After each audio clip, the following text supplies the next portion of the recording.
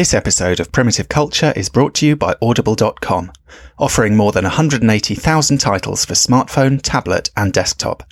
To get a free audiobook of your choice and to help Trek FM at the same time, visit audibletrial.com/trekfm. And also by Enterprise in Space, an international program of the non-profit National Space Society.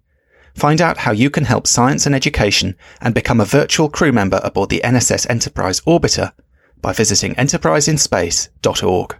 And if you want to join the conversation and share your thoughts on this episode, join the Babel Conference, our listeners group on Facebook. Just type BABEL into the Facebook search field. We look forward to seeing you there. This is Tim Russ, Lieutenant Commander Tuvok on Star Trek Voyager, and you're listening to Trek FM. Open your mind to the past. Oh, this may mean something. I've been coerced into watching tonight's movie. You do have books in the 24th century. It's a primitive culture. I'm just trying to blend in. Some people think the future means the end of history. We haven't run out of history quite yet.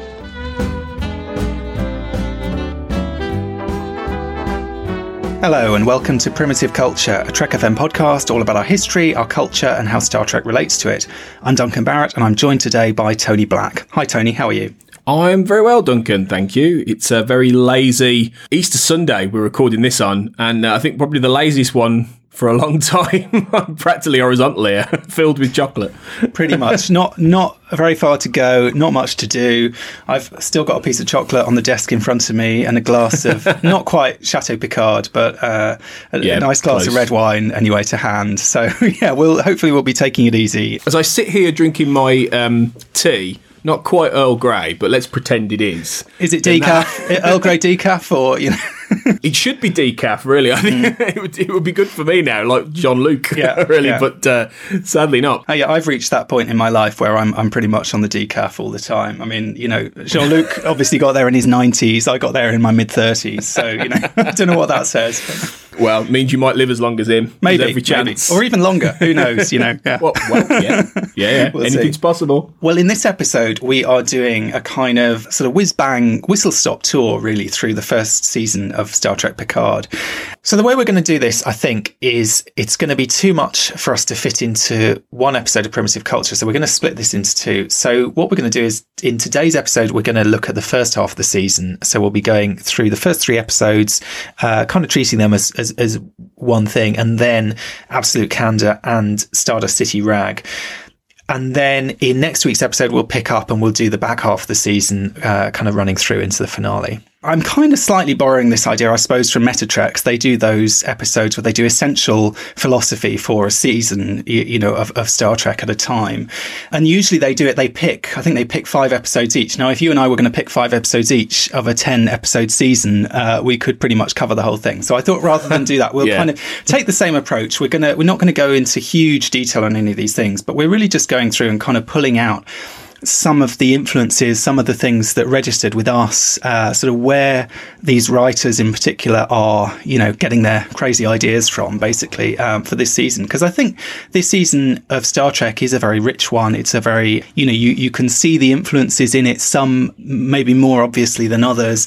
And certainly someone like Michael Chabon, we know is someone who believes very much in the idea of art as kind of influencing the next generation, for, you know, as it were. I mean, Clara and I were talking about this when we were talking about Sherlock Holmes. He had this wonderful quotation basically saying all fiction is fan fiction, that essentially anyone writing anything is, you know, wearing their influences on their sleeve to some extent. And I think there is certainly a lot of that in this season of Picard that we can draw on and can pull out one way or another. Yeah, I'd agree. I think it's one of those seasons that is steeped in, firstly, Star Trek lore and a real sort of deep knowledge of the Star Trek universe that has come before, but also quite an interweaving amount of references to, be it popular culture or literature or just the general sort of zeitgeist in terms of where we are as a society, which you'd expect from any Star Trek show. But I think, given it's Jean-Luc Picard, it feels like maybe it's lent into that a little bit heavier than it did in Discovery, particularly, I would say. And it means maybe, even if even if, I've got a podcast, a Star Trek podcast called Make It So, where we've gone through each episode of Picard, and even if Picard as a season of television and storytelling isn't perfect, I think it's gone into some really, really interesting areas I'm looking forward to talking through today. Absolutely, absolutely. Well, it should be an interesting discussion anyway, and probably we'll end up with a list of half a dozen future topics for full treatment on primitive culture, one way or another. But really, this, as I say, should just be a bit of a kind of whistle-stop tour. Anyone who's been listening into the line, I'm sure we're going to be treading on some similar territory to, I know Chrissy had a history corner on there, and I mean, history is certainly a big influence, from episode 1 onwards, particularly World War II history, which is kind of my patch as well. So that was something that really appealed to me about the fact that Star Trek was kind of drawing that link with Picard there. So there may be some kind of crossover there, obviously, but we will see what we come up with. So I thought what we'd start off with is to treat those first 3 episodes. To my mind, they are basically one episode. They are the pilot. I mean, I think those of us who were lucky enough to see the first episode in the cinema in Leicester Square a couple of months ago, it feels like, a different lifetime ago now. But Patrick Stewart was quite upset that evening that they weren't able to screen those 3 episodes in their entirety. We only got to see the first one. And I think once you have seen all 3 of them, it's very much evident why that's the case. They have a very kind of consistent tone and mood and even sort of colour palette and the style of them. They feel very much of a piece, and they were indeed directed by the same person. So that kind of makes a lot of sense, I think. And as we know, of course, there was some shuffling around when they decided to shift them from 2 episodes to 3.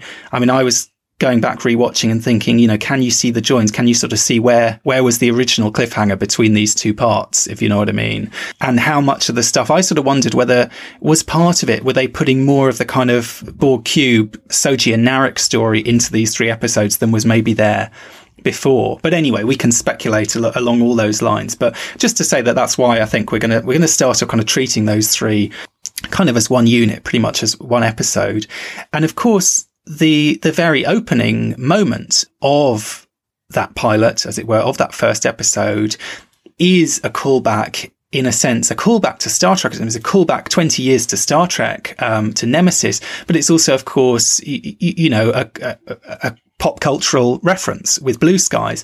And Blue Skies plays this, I think much more effective role in this season of Picard than it does in Nemesis. I mean, I don't mind the way it works in Nemesis.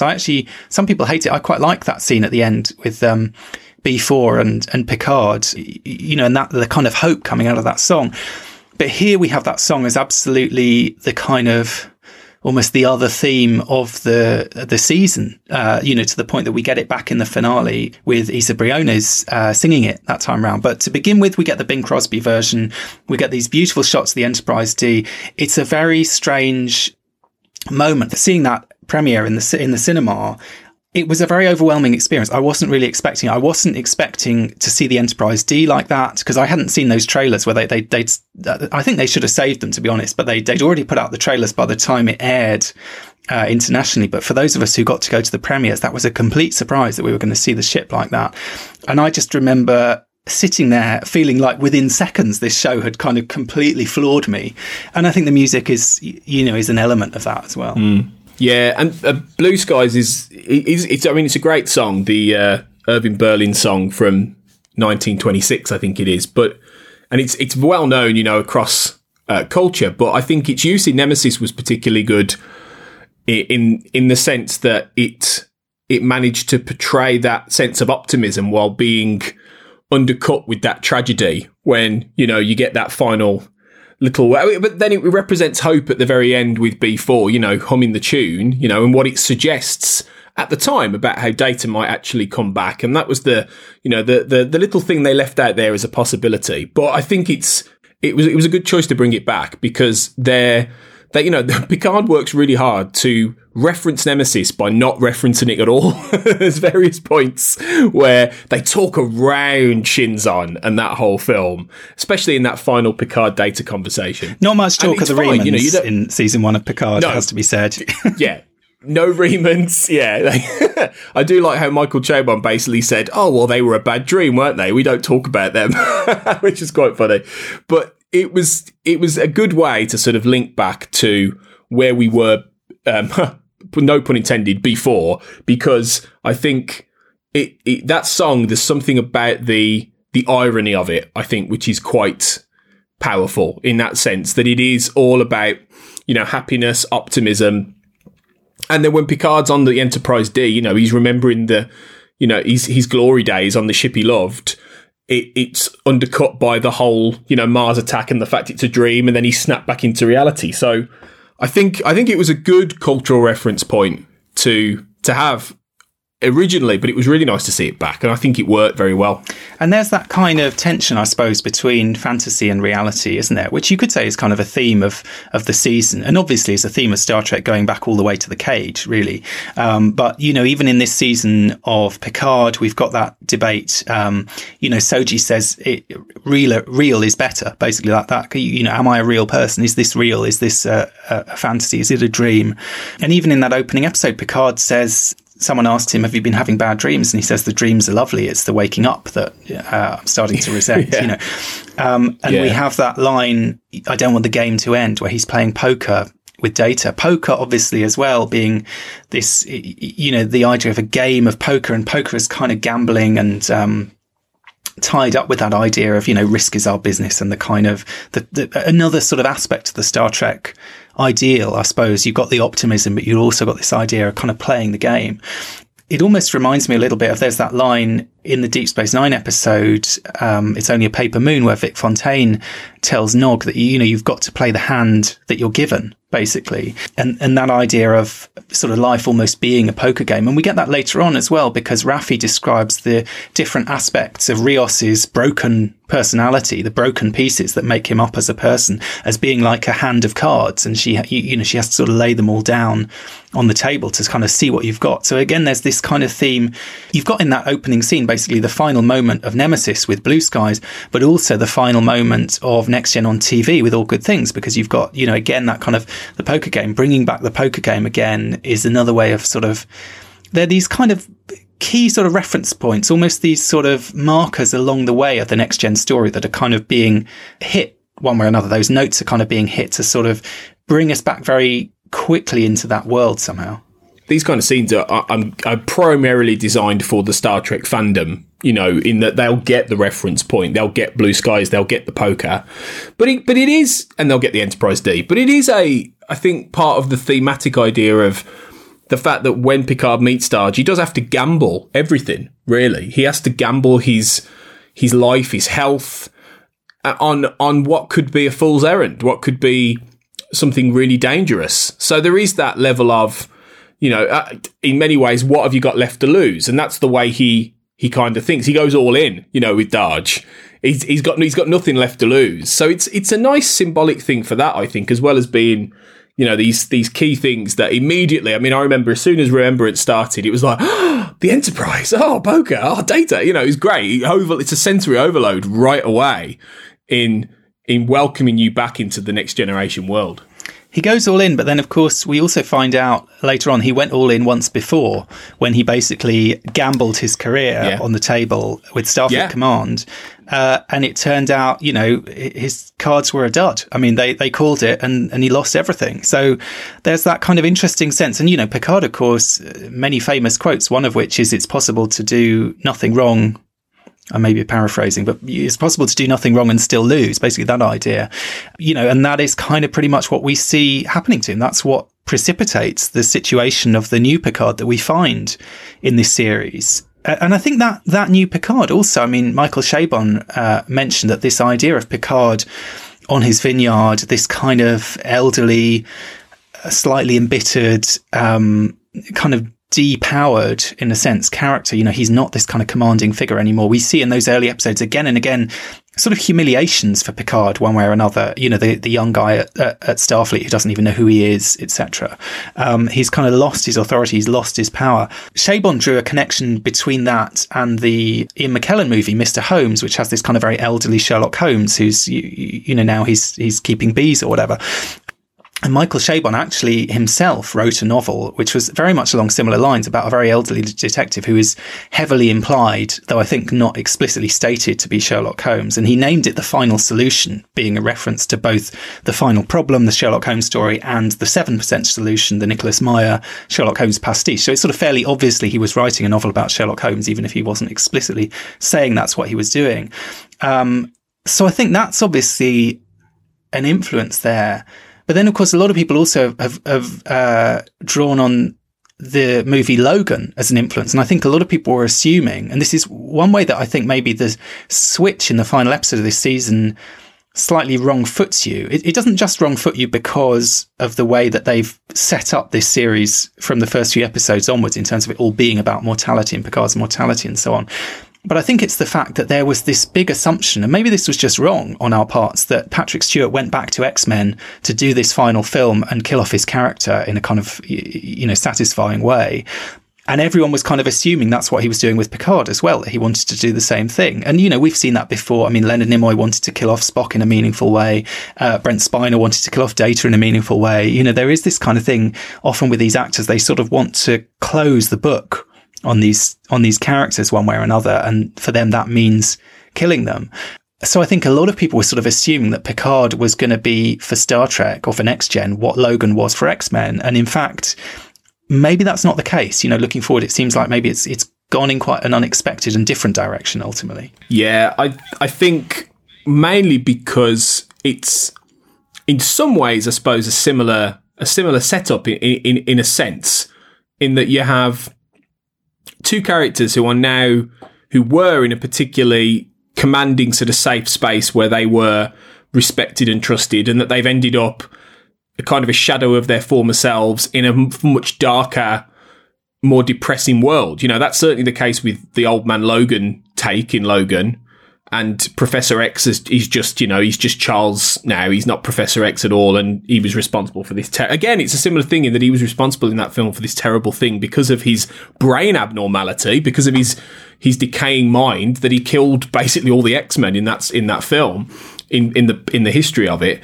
And in this case, Picard is an old man who's in his mind, left his career behind, he's left people behind, he's made mistakes and he's dying of this brain abnormality. So there are definite similarities, but I think they've absolutely been inspired in some way by the tone of Logan without a shadow of a doubt, which is fine. I mean, Logan's a fantastic film, really, and it really does give Patrick Stewart the chance to play something different. But the big difference really is that in the world of comic book cinema and the world of those kind of stories, they are frequently franchises that end up in dystopian sort of worlds, and they can go into all these kind of different areas frequently in the Marvel universe and the DC universe, and they can tell these alternate futures.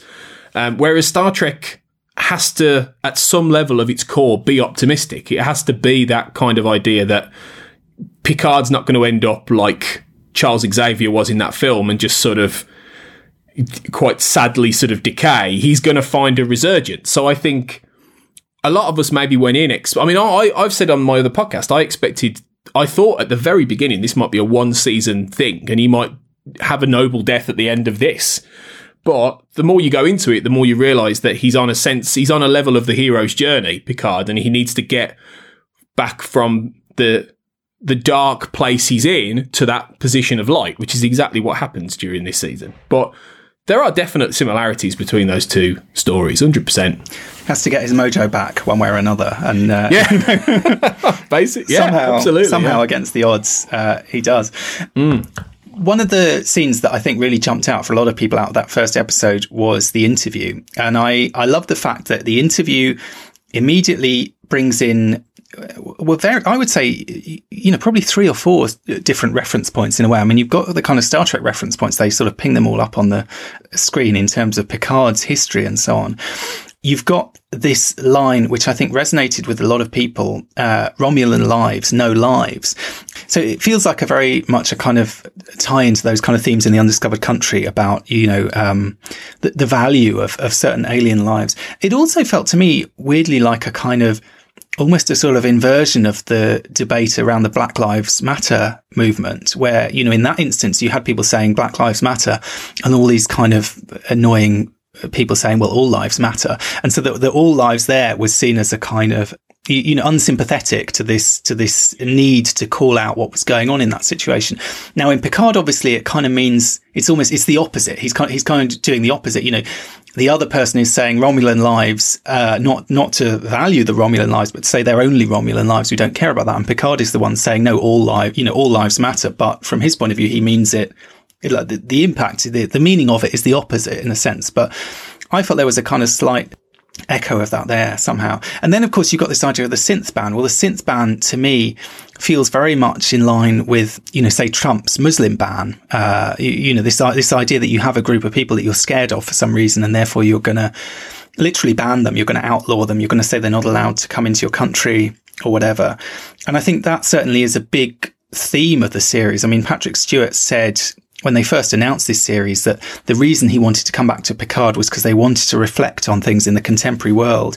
I think these ideas about fear, fear being the great destroyer, fear being an incompetent teacher, fear kind of governing decision making.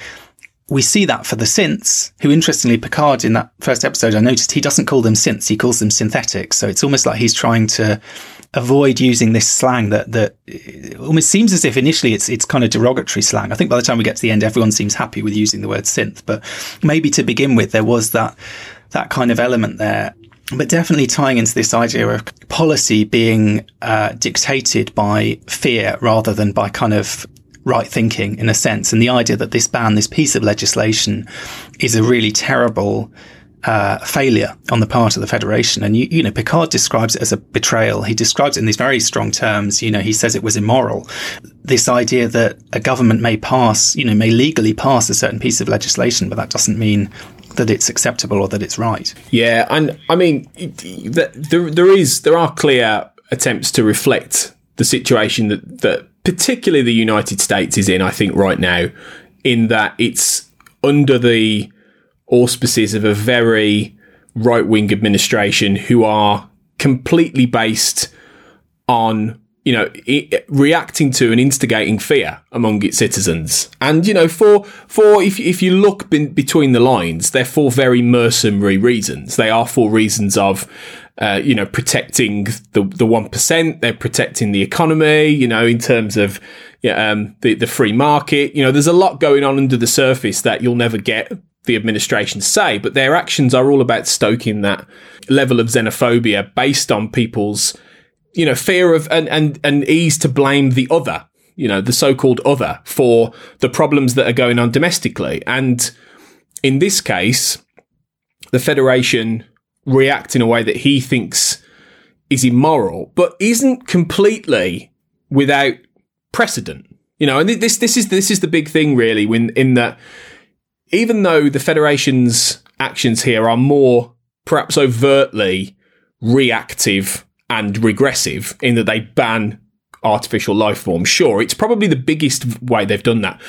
There have absolutely in Star Trek been the questions over the years, over the series, about whether or not the Federation is completely inviolate. You only have to go back to, for one thing, Insurrection with good old Admiral Dougherty, and his whole essential conspiracy that the Federation know about. He's not a rogue admiral. He's operating under certain parameters to try and remove these people in order for, in quote marks, a greater good. And you've even got the fact that Section 31 are operating, and they are absolutely a reaction to conspiracy culture in the 1990s, the creation of an organisation and essentially a Tal Shiar within the Federation, which is what Section 31 is.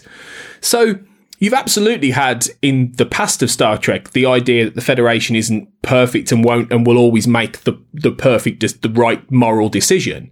But I think the difference with Picard is that it's openly suggesting that they are on one level corrupt or corrupted by O and her conspiracy, but also their actions have been dictated by fear. But I think that the problem I have with this is, though, that Picard's I think ultimately as a show is a bit toothless about it, because I think it never really gets into the mindset of the Federation at any point. You know, the most you get in that, in fact, is in the supplementary material in things like The Last Best Hope by Una McCormack.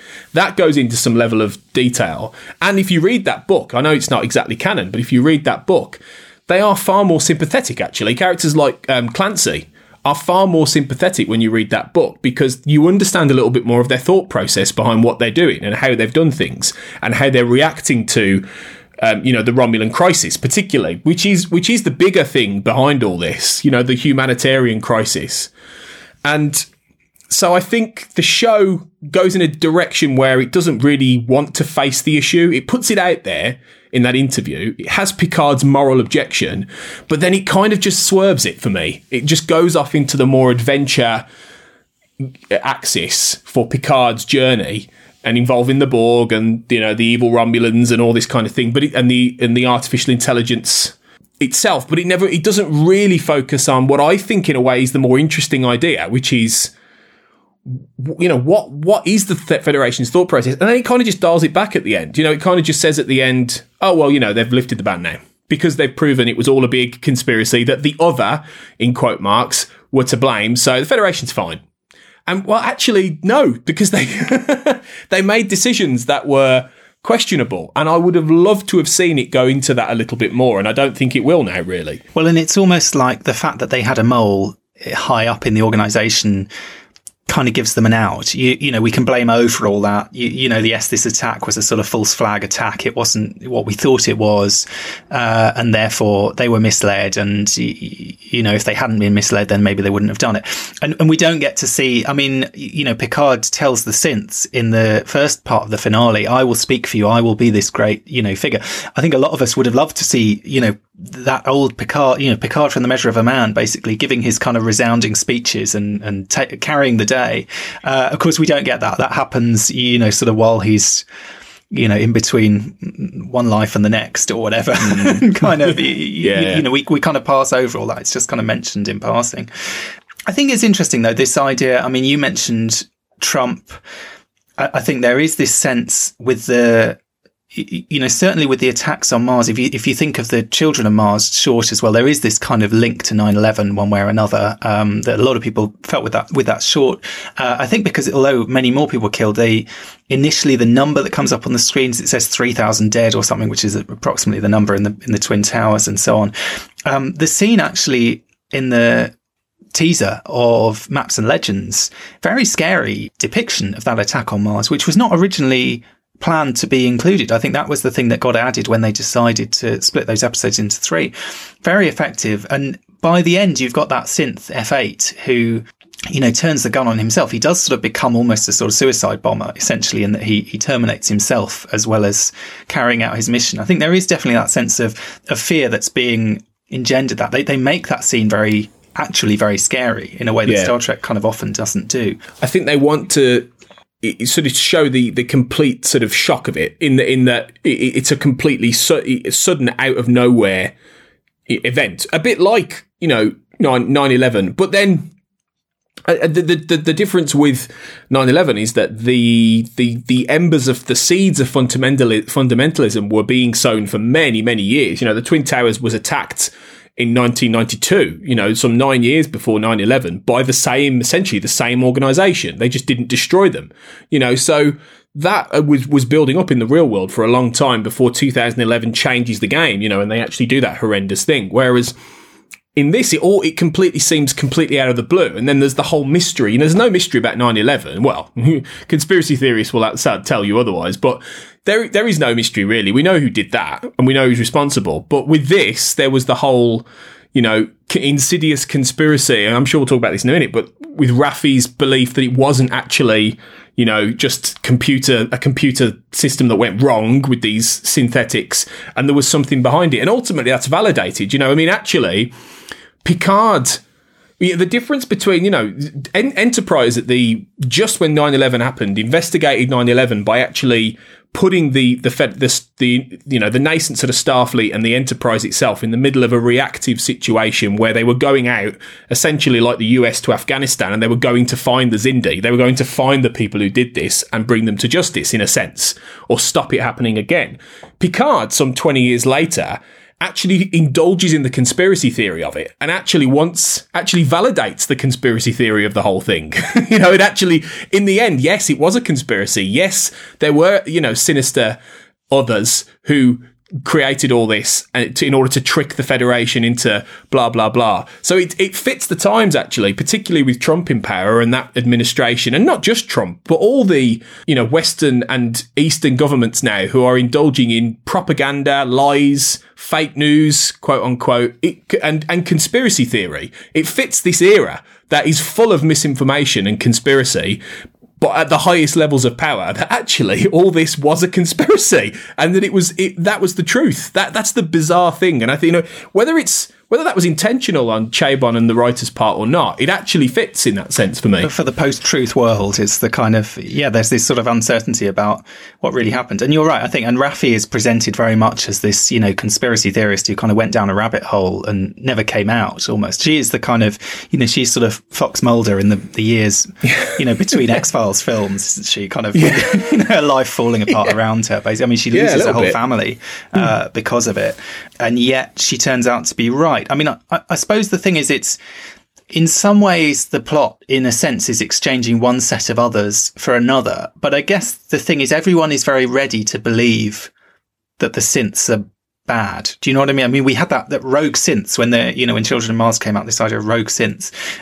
Are they? Because if those synths are just rogue ones, then the other synths ought to be all right. But I guess, as with the kind of, with these Muslim bans and so on, there's this sense of like tarring everyone with the same brush. And obviously Picard knows that's not the case because he served with Data and he knows what a decent man Data was, basically. And we see in various ways throughout the season how this ban has impacted on people. I mean, I think by implication, it must be one reason. I know that Jurati says that the thing with B4 didn't really, it didn't work out, it didn't take or whatever.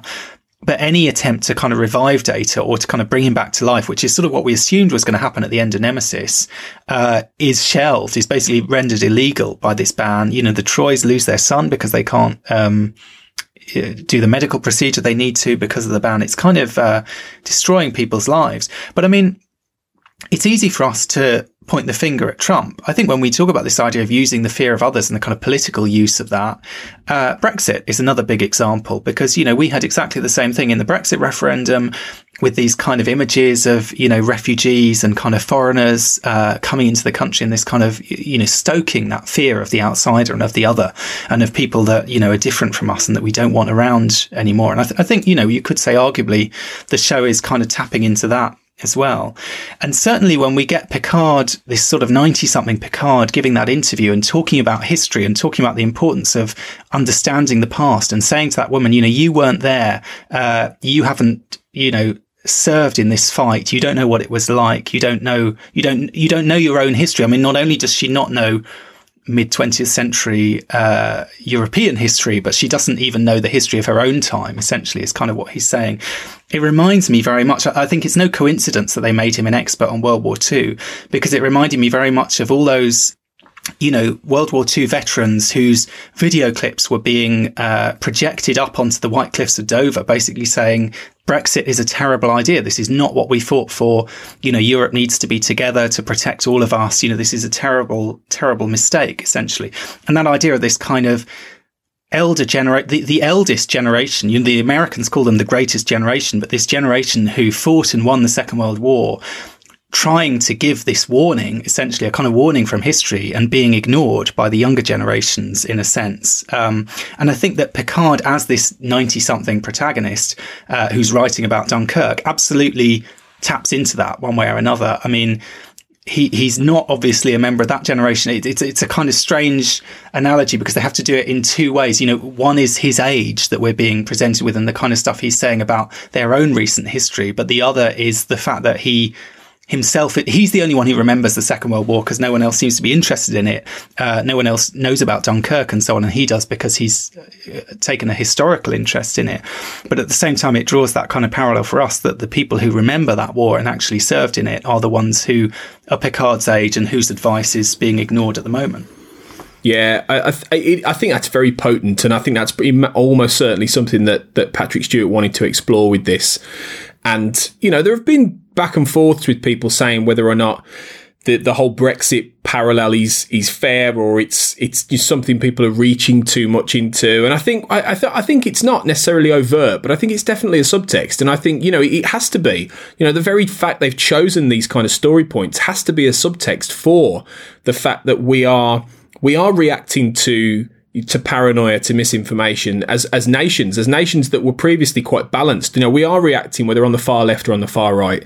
And I think there is a real reaction. I think the confluence of this is with technology as well, in that there is a growing anxiety and fear about the use of technology, about how much it's reaching into our lives, about how much it's becoming, it's transforming our world very, very quickly, and we're not far away from, the idea of having sort of personalized homes, sort of, not just sort of robots that do things for us around the home, but also the idea of the, what's the name of it? Like the sort of living home kind of idea, the idea that a house is completely smart, the smart home, that's where I'm getting at. The smart home idea of everything being connected and everything. And you're seeing it in a lot of shows right now where that technology is being turned against people. There's a great episode of The X-Files in the most recent season, which is all about there's a whole sequence where the character of Scully is in a smart home and it starts to turn against her, and it sets things on fire, and it completely traps her in this perfect building in a sense. And also in the most recent series of Westworld, which is a show that's all about emerging technology and that confluence between the human world and the technological world, and it's set like in fact Westworld is doing some very Star Trek ideas in many ways, and there is a real sort of comparison to some levels of Picard, because it's all about an artificial intelligence that's starting to question its role and the role of humanity, and whether or not biological people are of any worth. And it's a battle, it's a war between these two ideas. And in that, there's a whole, the third season begins with a super rich sort of corporate billionaire being murdered in his smart home, which essentially the synth Dolores, who is basically the hosts in Westworld are basically androids. They're like Data kind of things. They're like the sort of thing that Noonien Sung would create. And she turns it against him and she uses it to help kill this guy. And so you're seeing that a lot in fiction. So I think there's a real sense that Picard is exploring these ideas of growing artificial intelligence in our lives that is causing some anxiety. And then if you blend that with, sort of that fair parallel of the synths representing either in the US, maybe the idea of the Muslim or the Mexican across the border, or in the UK, the refugee, or even the European, the non-indigenous in a sense. And I think that parallel is very clear. And so I think it's brewing the two up in that it's referring back to the Second World War as that real sort of change point for humanity, and also where we're heading, the idea of future technology. And it did make me think, actually, just off the back of you talking about how the interviewer doesn't remember World War II. I thought, at that point in history, will people really still remember things like Dunkirk and the Second World War in the same extent? I mean, if you look back, do people now really remember things that happened because the equivalent, what would it be? 450 years ago, I think. Something like that. Do people really remember what happened in 1550, or 1570, in our world? But I think maybe it will be different, because the Second World War was such a massive turning point for humanity in many ways that maybe they should be remembering that in 2399. Do you know what I mean? Maybe they should. Who knows? I mean, they've got the whole, Federation history is a lot more expansive than just, Earth history, or just European Earth history or whatever. But I think they have got that interesting perspective on it. I suppose, whose history is it? So for us, World War II is very resonant, not least because there are still people around in their 90s, who lived through it. So it's just about within the realm of living memory, which is, my whole career is interviewing those people basically and writing about it. So, from my point of view, it's very significant that those people are around to tell those stories, firsthand, really. It's not dead history in that sense. It's kind of living history, just about. Star Trek has always been interested in the Second World War. In referencing Dunkirk, it specifically references a kind of British take on the Second World War, not an American take.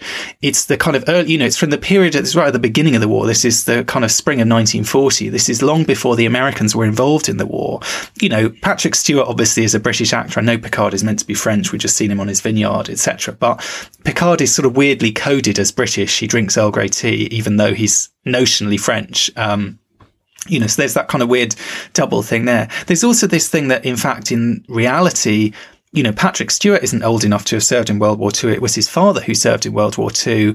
And as we know, came back, with some kind of PTSD or whatever that led into this kind of abusive behavior, that Patrick Stewart has given all this time to domestic violence charities and so on as a result, and indeed to kind of, veterans post-traumatic stress charities as well, because of his father's experiences in that war. So there's that weird thing where, Picard is of an older generation than Patrick Stewart somehow, in the same sense as Picard is in his 90s, Patrick Stewart's in his late 70s. So there's this kind of weird element there. But I think it's kind of noticeable that the show is not invoking World War II in that kind of American. It's not, it's not like in Voyager where we had the GIs turning up and sort of, marching to victory kind of thing. This is the period where Britain was kind of pretty much going it alone in this real difficult situation.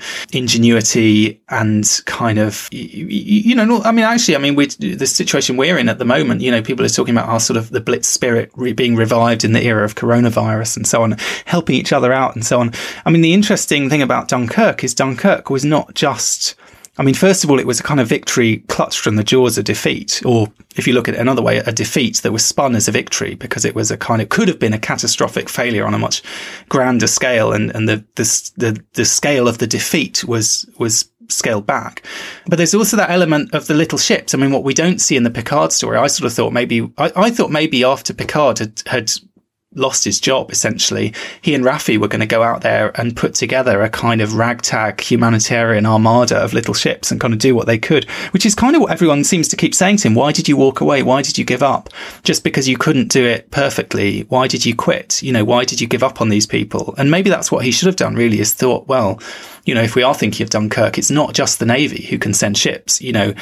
Anyone with a ship, anyone with a boat can be out there doing their bit and saving a handful of people. And maybe that would have been the way to go. And of course, they would never have saved them all, but they would have kind of made a dent in it.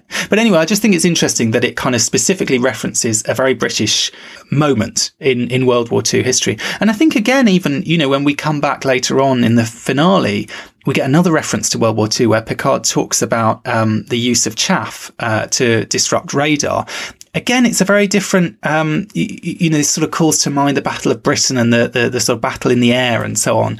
It's not the World War II that we really associate with the kind of the Allied, push and the kind of Americans' role in the war. Somehow it sort of feels a bit more specific somehow. And I think it's interesting that, right at the end of the season, we get this reminder again that Picard is this guy who has spent his twilight years. Yes, he says he's been, counting time and waiting to die, but he has also been writing these history books, which presumably took a certain amount of research and so on, even if no one actually wants to read them. And he's been absorbing himself in this particular period of history. I think you're right. I think it's partly the fact of Patrick Stewart's British heritage and, the fans' awareness that even though he is technically French, he was always more English in many ways in the show. And I think maybe it's because the Second World War in the mind's eye of actually Americans is as associated with the UK and British people in popular culture. It could be as well the fact that, most recently we had a very well successful Dunkirk movie from Christopher Nolan. So it's back in the mind's eye of that, what happened in Dunkirk as well. And I think there could be a mixture of those kind of things, and the fact that it's maybe they feel like it's one of those Second World War stories, like the D-Day landings and things like that are like we saw in Saving Private Ryan, for instance, that are particularly iconic to that war, and are extremely sort of well known, and they can call upon Dunkirk as a reference point, and people will, in broad strokes, understand what it was and how it's relevant to the humanitarian crisis with the Romulans. So I think there's a mixture of the two, why they particularly are called upon that as a reference point. Yeah, and it's absolutely something that they're kind of using to anchor the series one way or another. Another way that they do that, which I think is quite striking, which differentiates Picard certainly from Discovery, but from pretty much every previous iteration of Star Trek, I think, is the extent to which they anchor the series in the present day. Now, I found this slightly disconcerting to begin with, because we know this is set in the far future. And I've seen interviews with Alex Kurtzman where he basically said we didn't want to have, floating hotels and kind of, do you know what I mean? All the kind of paraphernalia of, I suppose, that sort of 60s onward idea of the sort of utopian future. But famously, Nicholas Meyer was unhappy with the office chairs that they had to use in Star Trek VI because their budget didn't stretch to like sort of more fancy sci-fi chairs. And certainly compared to the Enterprise D, where everything looks, it looks kind of 80s, but it also looks sort of slightly otherworldly somehow. Here we have, Jurati basically using a pair of AirPods. We have 3D printers everywhere, standing in for replicators. We have O with her sunglasses, which I know caused an enormous sort of internet storm. We have Picard using Twining's tea bags. Now, that was a really bizarre choice, I think. I don't know if that was just accidental. But, we have these kind of little subtle kind of almost unconscious reminders that we are in the real world somehow, that this is our world. This is not some kind of otherworldly, futuristic sort of utopian place that is no longer Earth. Somehow it feels very grounded in a sense. And those first 3 episodes, of course, are, they are grounded in the sense they do all take place on Earth. They even call Earth the Earth in this series, which I don't think they ever do in Star Trek before, which again, I feel is a way of almost sort of grounding it slightly. And there are these discussions in those early episodes where Laris tells Picard, the sister, Soji, the other sister, is off-world. It's seen as like this big surprise. And I remember watching that first time, I was like, well, so what? This is Star Trek. That means nothing to these people. But at the same time, then we see Jurati, who's like clearly, is both sort of excited and horrified at the idea of going into space. It's a very different approach to space travel somehow from these people. And certainly from those first 2 episodes, it does feel they are trying to kind of ground it, in a way that we haven't seen before. And I know with Enterprise, they talked about doing that for their first season, sort of trying to stay on Earth for longer. But I feel like by having these first 3 episodes where we don't leave Earth orbit, other than those scenes on the Borg cube, which in some ways I think undercut it a little bit. I slightly feel they should have saved more of that story for later on and just focused on the story on Earth.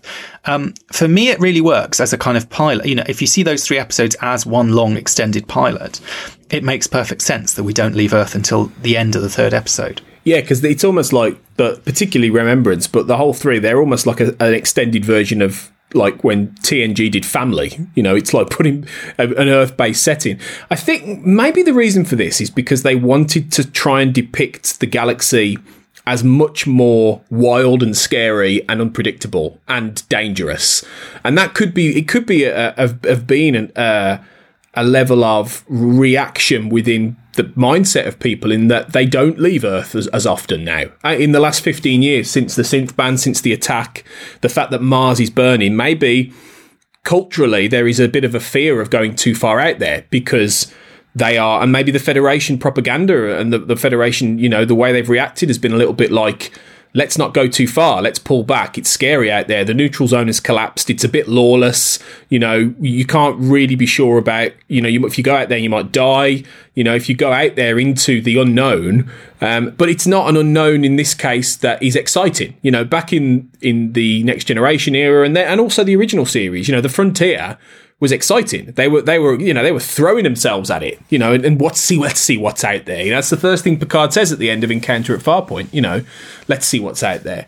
And whereas now it seems like everybody's like a bit like, well, let's not, because what's out there is probably going to be pretty terrifying. So I think that might be an intentional kind of decision to try and make, and that the whole series goes out of its way to make it the galaxy feel a lot more, in the area we're in anyway, feel a lot more lawless. And I think that's when the Federation do eventually show, and Starfleet eventually does show up at the end, I feel like they seem so fantastical to this world that Picard has created, that they almost don't seem to fit. You know, they come in their 100-odd shiny ships that are glistening with their huge firepower, scare off the Zat Vash, the Romulans essentially, and then they disappear again. I think I described them on my other podcast as being a little bit like the equivalent of space wizards when Riker and that lot turn up, because they might as well be. You know, they feel like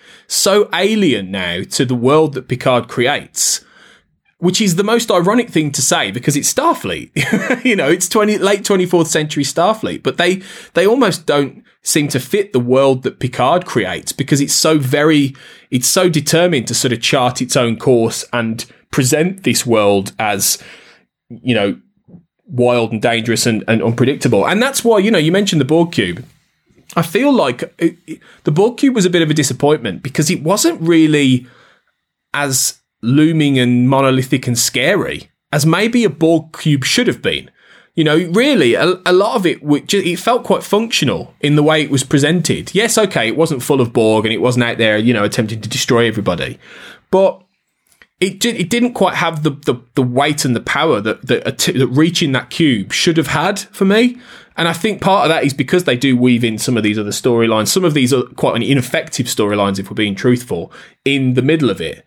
So I think it could be that the show goes out of its way to try, on the one hand, to present the galaxy as scary, but on the other, when they do get out there, it doesn't really feel that terrifying in a way. It feels fairly.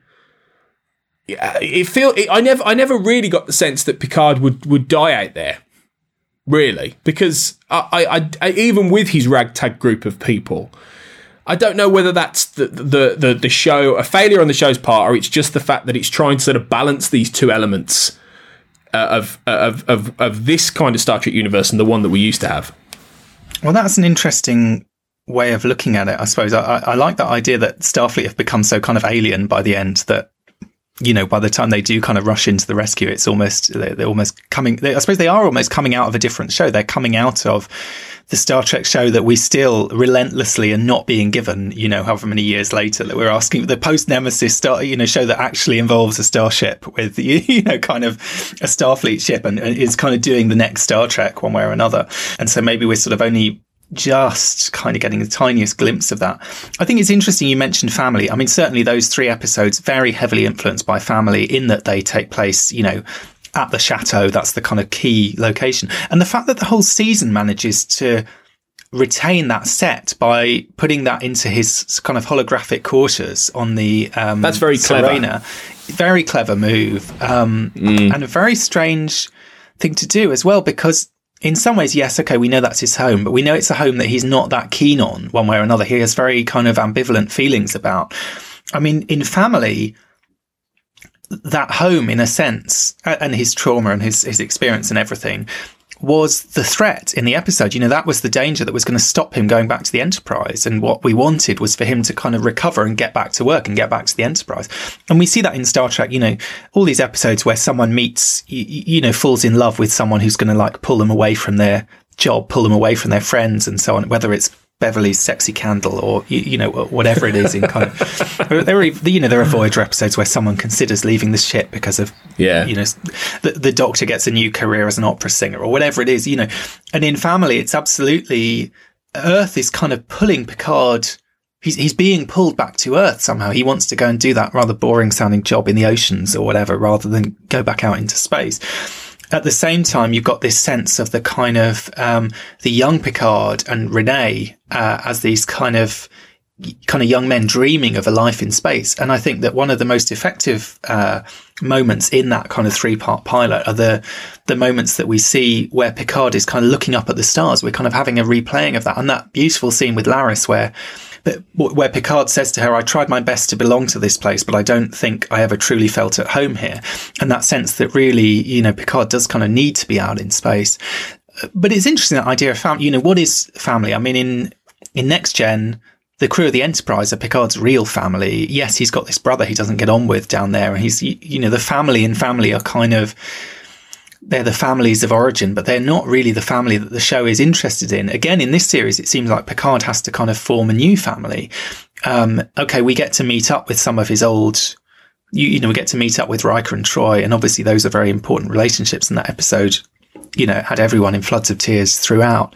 But he also does have to kind of build this ragtag crew. He does also have to build this ragtag crew into a point where they feel like a family as well. And you do have this interesting sense with all these kind of surrogate children for Picard. I mean, first of all, Data being slightly almost reinvented as a kind of surrogate son to Picard, which I don't think is ever quite, maybe that was there sort of in the subtext in Next Gen and so on, but was never pinpointed quite as clearly as even in these first few episodes, when the way that Picard talks to Dahj is very much as if he sees her as his granddaughter somehow. And then again, with Elnor, again, we have this situation, this kind of surrogate, well, maybe it is a surrogate grandchild rather than a surrogate child, but, Picard in this very sort of paternal role, in a sense, to these two young people, and in kind of a paternal role even to the older members of the crew as well.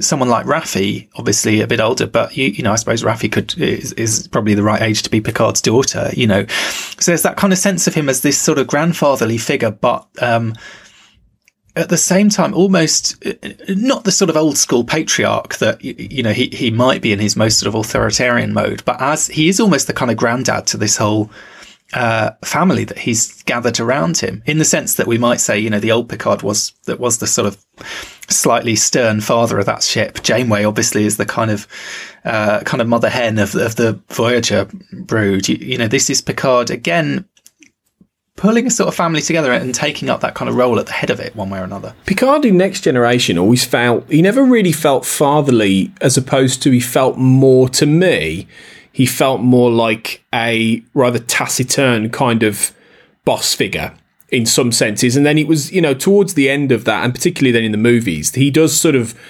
become a little bit more of that caring father figure in a sense, because he mellows, he mellows as a character, particularly after All Good Things.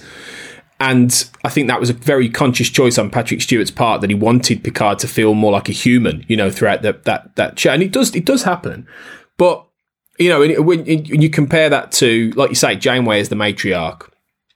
And so, but in this, I think he's kind of evolved to that point where he needs to be in that position. I think he needs to feel like he's in that role, and that because he feels a real sense of survivor's guilt in terms of Data, and that he was never, it was a big regret at the end of All Good Things, wasn't it? When he says, I should have done this years ago. I should have embraced you more as a kind of surrogate family, because he never had one. He never properly had a family. There were moments where maybe he had a son here, or, he had a relationship there, but his life was Starfleet. His life was the service. His life was the exploration. It was the complete polar opposite of his brother.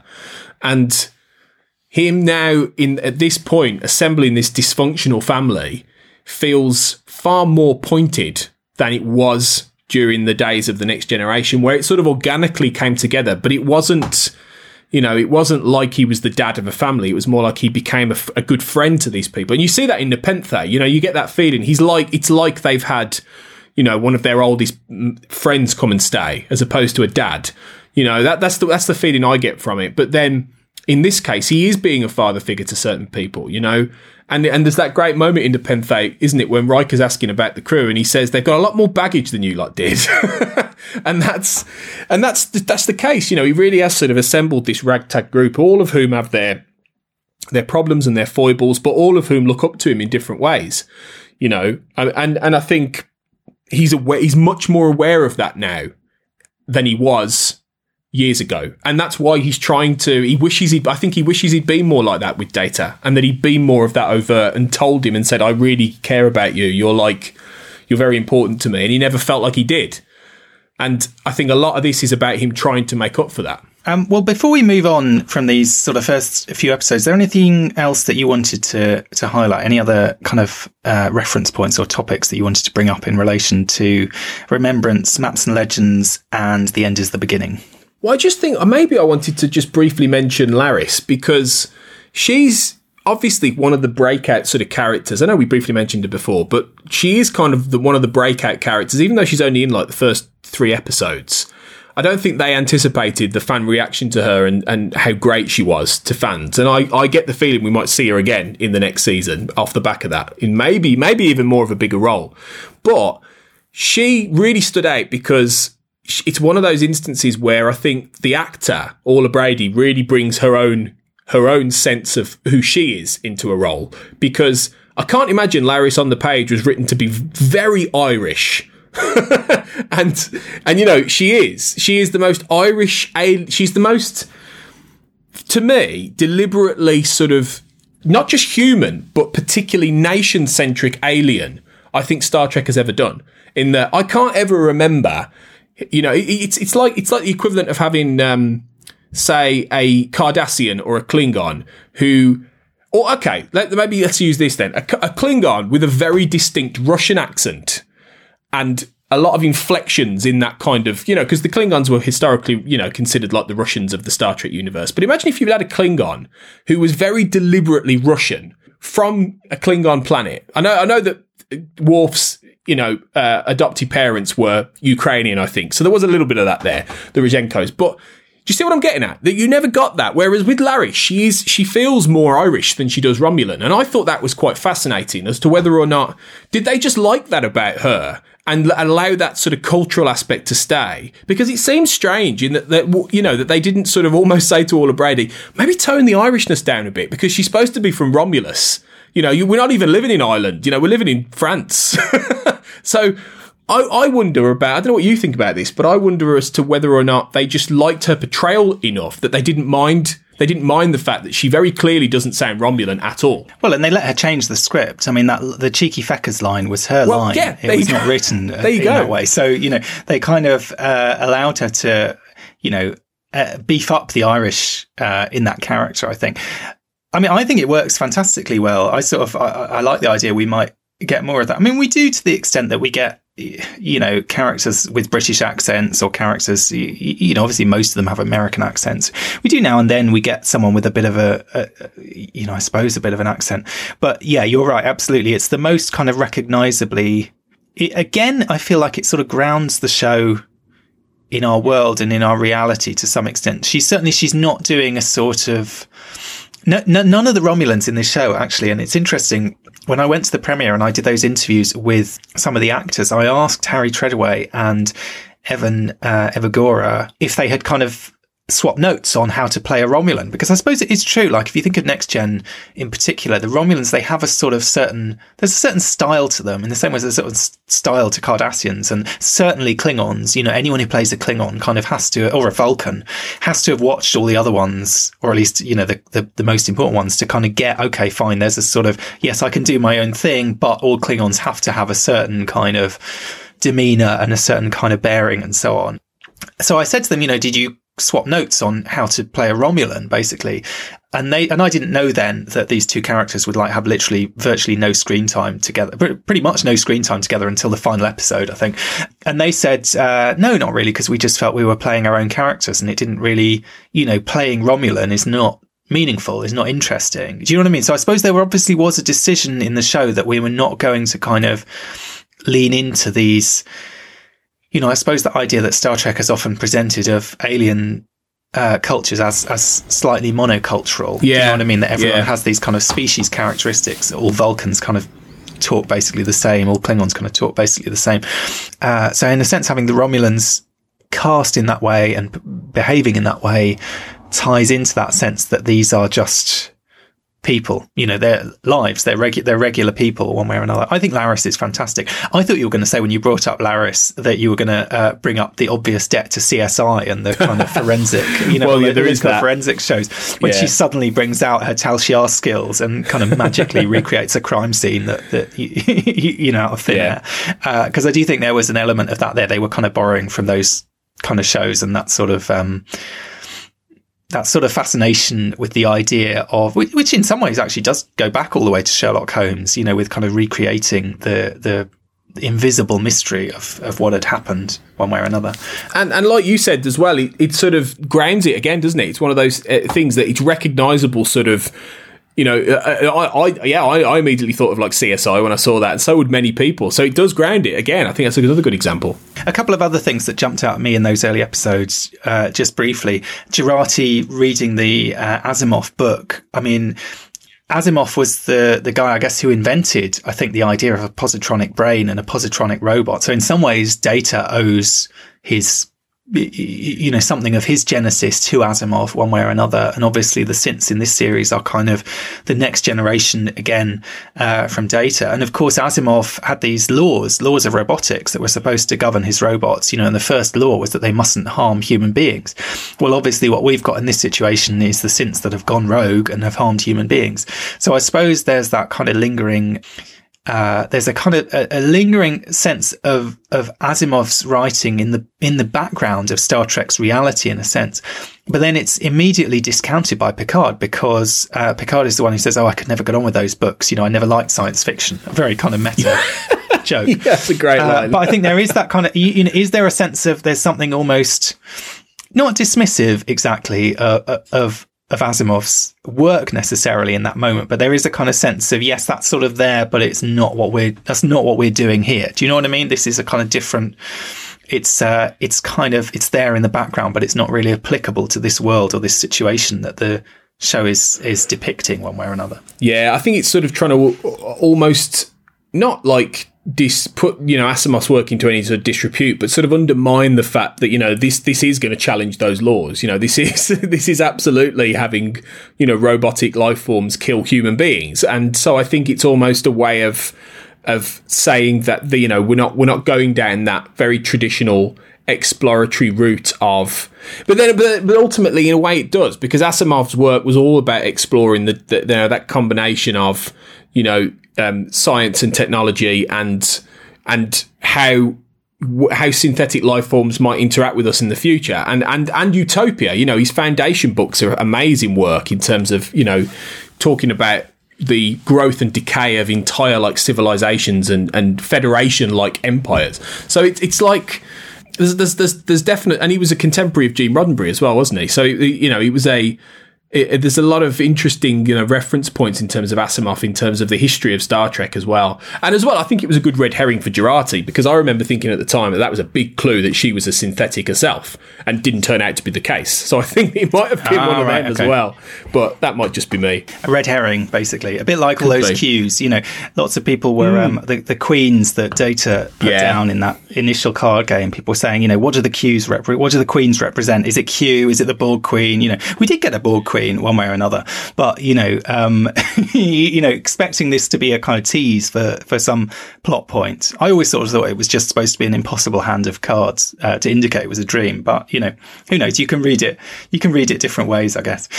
One final thing that jumped out at me from those first 3 episodes, which I think is more in the kind of realm of subtext almost rather than text, but I made a strong case for this in Ria Papageorgiou's Picardingo Facebook group, which was a kind of subgroup within the Babel conference, basically, where we were playing this bingo game with Picard of kind of trying to look for, I guess, sort of next gen call outs basically in the show. And if you got, you had a bingo card with all of them, and I'd done quite well. I'd got nearly a full line, and the one I was missing was Dixon Hill. And I did think in some ways these first 3 episodes, okay, there is no explicit Dixon Hill reference, tragically, but I do think that Dixon Hill kind of hovers slightly in the background with Picard's story, because you do have a setup which is very much like a kind of hard-boiled sort of detective story. Picard is there, this mysterious woman turns up at his door seeking his help. He tries to help her, she dies, again in kind of mysterious circumstances. He sort of gets roped into this mystery. He's then going off looking for this other woman. You've got this kind of sense, these sort of slight structural similarities there, I think. And also you've got with the scenes with Daj in the slightly noirish scenes in the rain, in the dark, where she's calling her mum on that little screen or whatever. I don't know, it felt to me like there was almost, maybe it was conscious on some level, a sort of slight allusion to Picard as this Dixon Hill, I suppose, being this sort of character, slightly broken character who's kind of solving a mystery. And this show, more than any other Star Trek show, is really about uncovering a mystery. And particularly in those first few episodes, he's going to Okinawa he's doing the interviews. It is basically a kind of procedural investigation in some sense, what he's up to.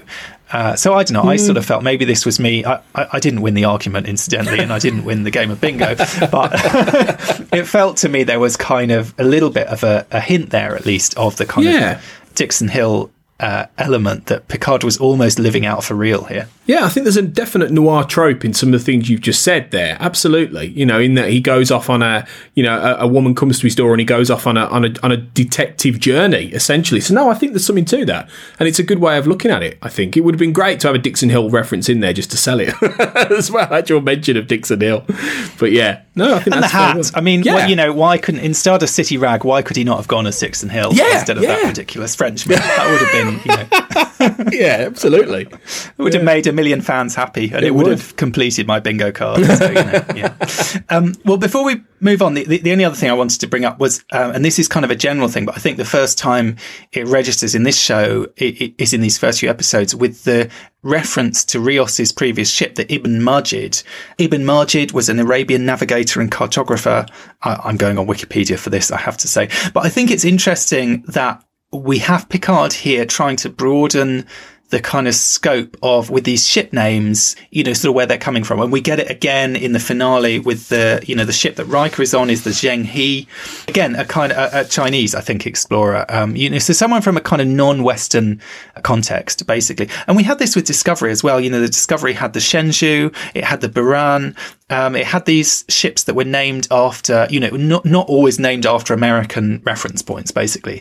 And I think it's interesting that Star Trek in this kind of new iteration is making the effort to think about, what do these ship names represent? What is the kind of shared cultural legacy that the Federation, we've got the Shran as well in Discovery, so it's not just Earth, but particularly within Earth's own kind of cultural context that is real from our point of view, that, that we can go to Wikipedia and look up who these people were and so on.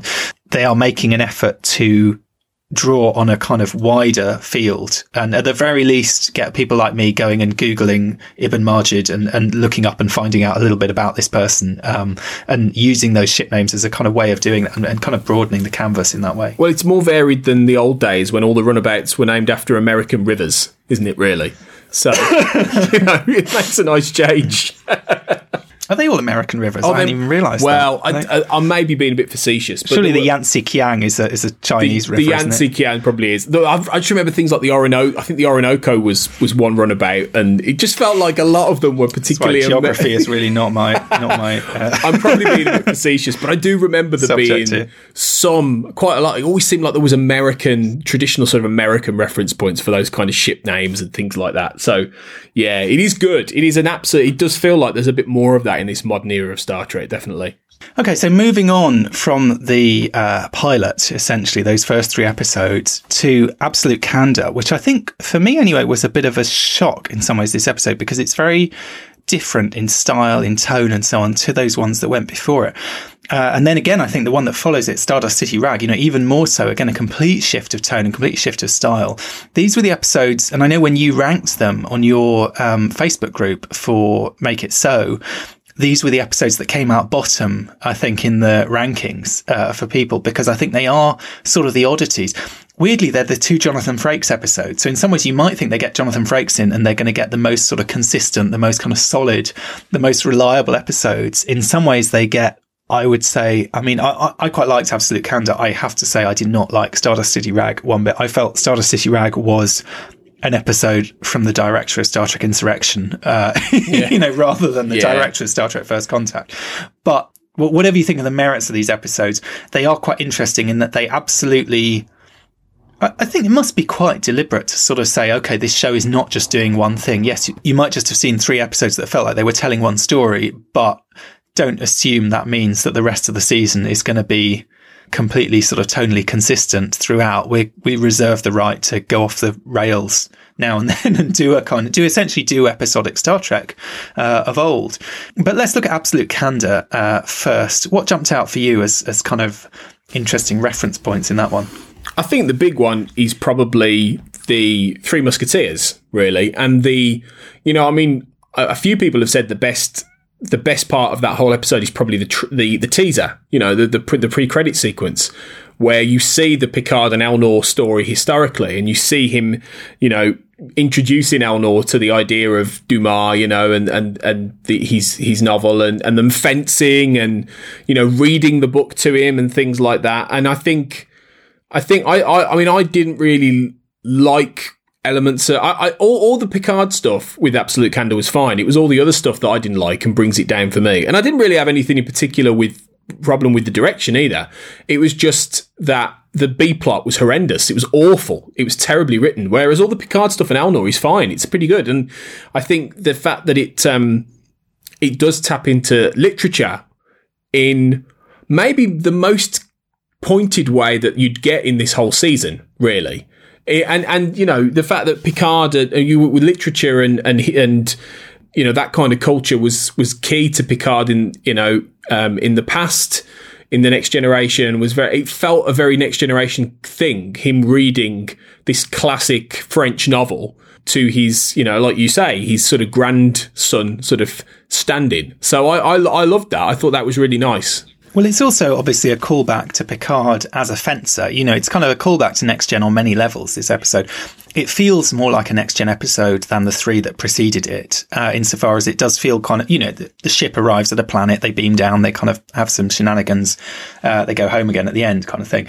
So it's kind of got a more traditional Star Trek structure to it, I think. I mean, in some ways, one of the things I found slightly baffling about these teasers that are the kind of flashbacks is that I didn't feel that Patrick Stewart played the younger Picard all that differently from the old Picard. In some, you kind of really, the younger Picard should only be a couple of years older than Nemesis, if you know what I mean. I mean, this should be pretty much the Picard we know. But I feel like in this one, you do sort of get a glimpse of that. Certainly when you see him fencing, when you see the kind of way that he's dealing with the Romulans on this planet, he feels more like kind of movie Picard somehow, you know, a bit lighter than the TV Picard, but he's got a bit more, he's more cheerful for a start. You know, he kind of hasn't yet been weighed down by all this kind of misery of what's happened in the last few years.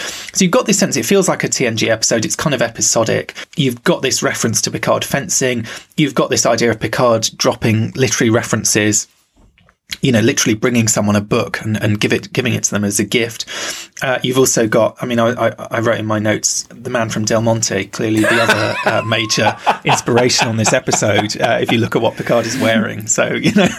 There was a great meme that I don't know if you saw that I put in one of my Facebook groups that was the scene from Indiana Jones and the Last Crusade where Indy tries to fool the Nazis by suggesting that Marcus Brody, he's like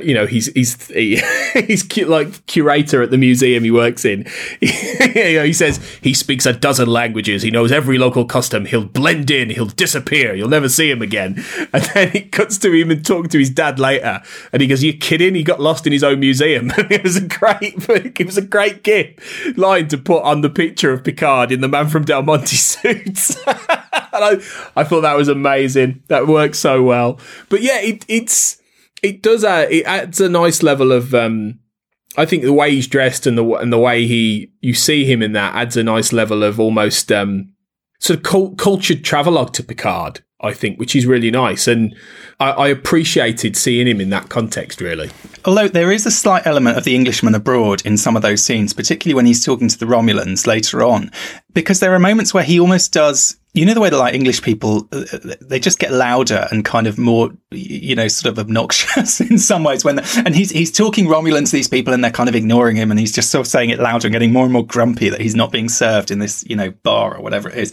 There is something about that. It does sort of remind me of the kind of, you know, slightly the English person who expects everyone to, you know, behave the way that they think they should when they go on holiday. And definitely his outfit there feels like kind of, it's weird. It's kind of colonial holiday garb almost, isn't it? It's kind of, it is a strange choice. He does, you know, seem like he might be in India or somewhere. Yeah. But interesting, you know, yes, Three Musketeers, obviously Elnor on that level is a musketeer. He's a swordsman. You know, he's going to learn to be this great swordsman and so on. But I suppose there is this sort of big question though, is Elnor a musketeer? Or is Elnor an elf? Because, you know, if you're looking at literary and cinematic influences on this episode and on the character of Elnor more generally, it does feel like they very, very deliberately went for this kind of Lord of the Rings vibe there.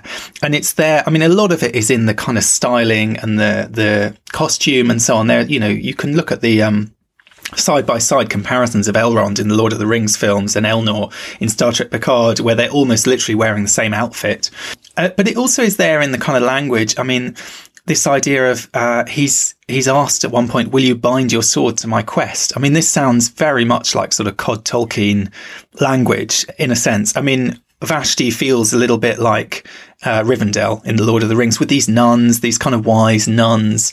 You know, it's some way, it feels like a sort of place of sanctuary. It feels like this place with these kind of, you know, these sage characters who also turn out to be brilliant sword fighters and so on. But there is, of course, another reference point to this idea of the Romulan, you know, sword fighters, which is something quite new from a Star Trek point of view, I think, certainly in terms of on-screen Star Trek.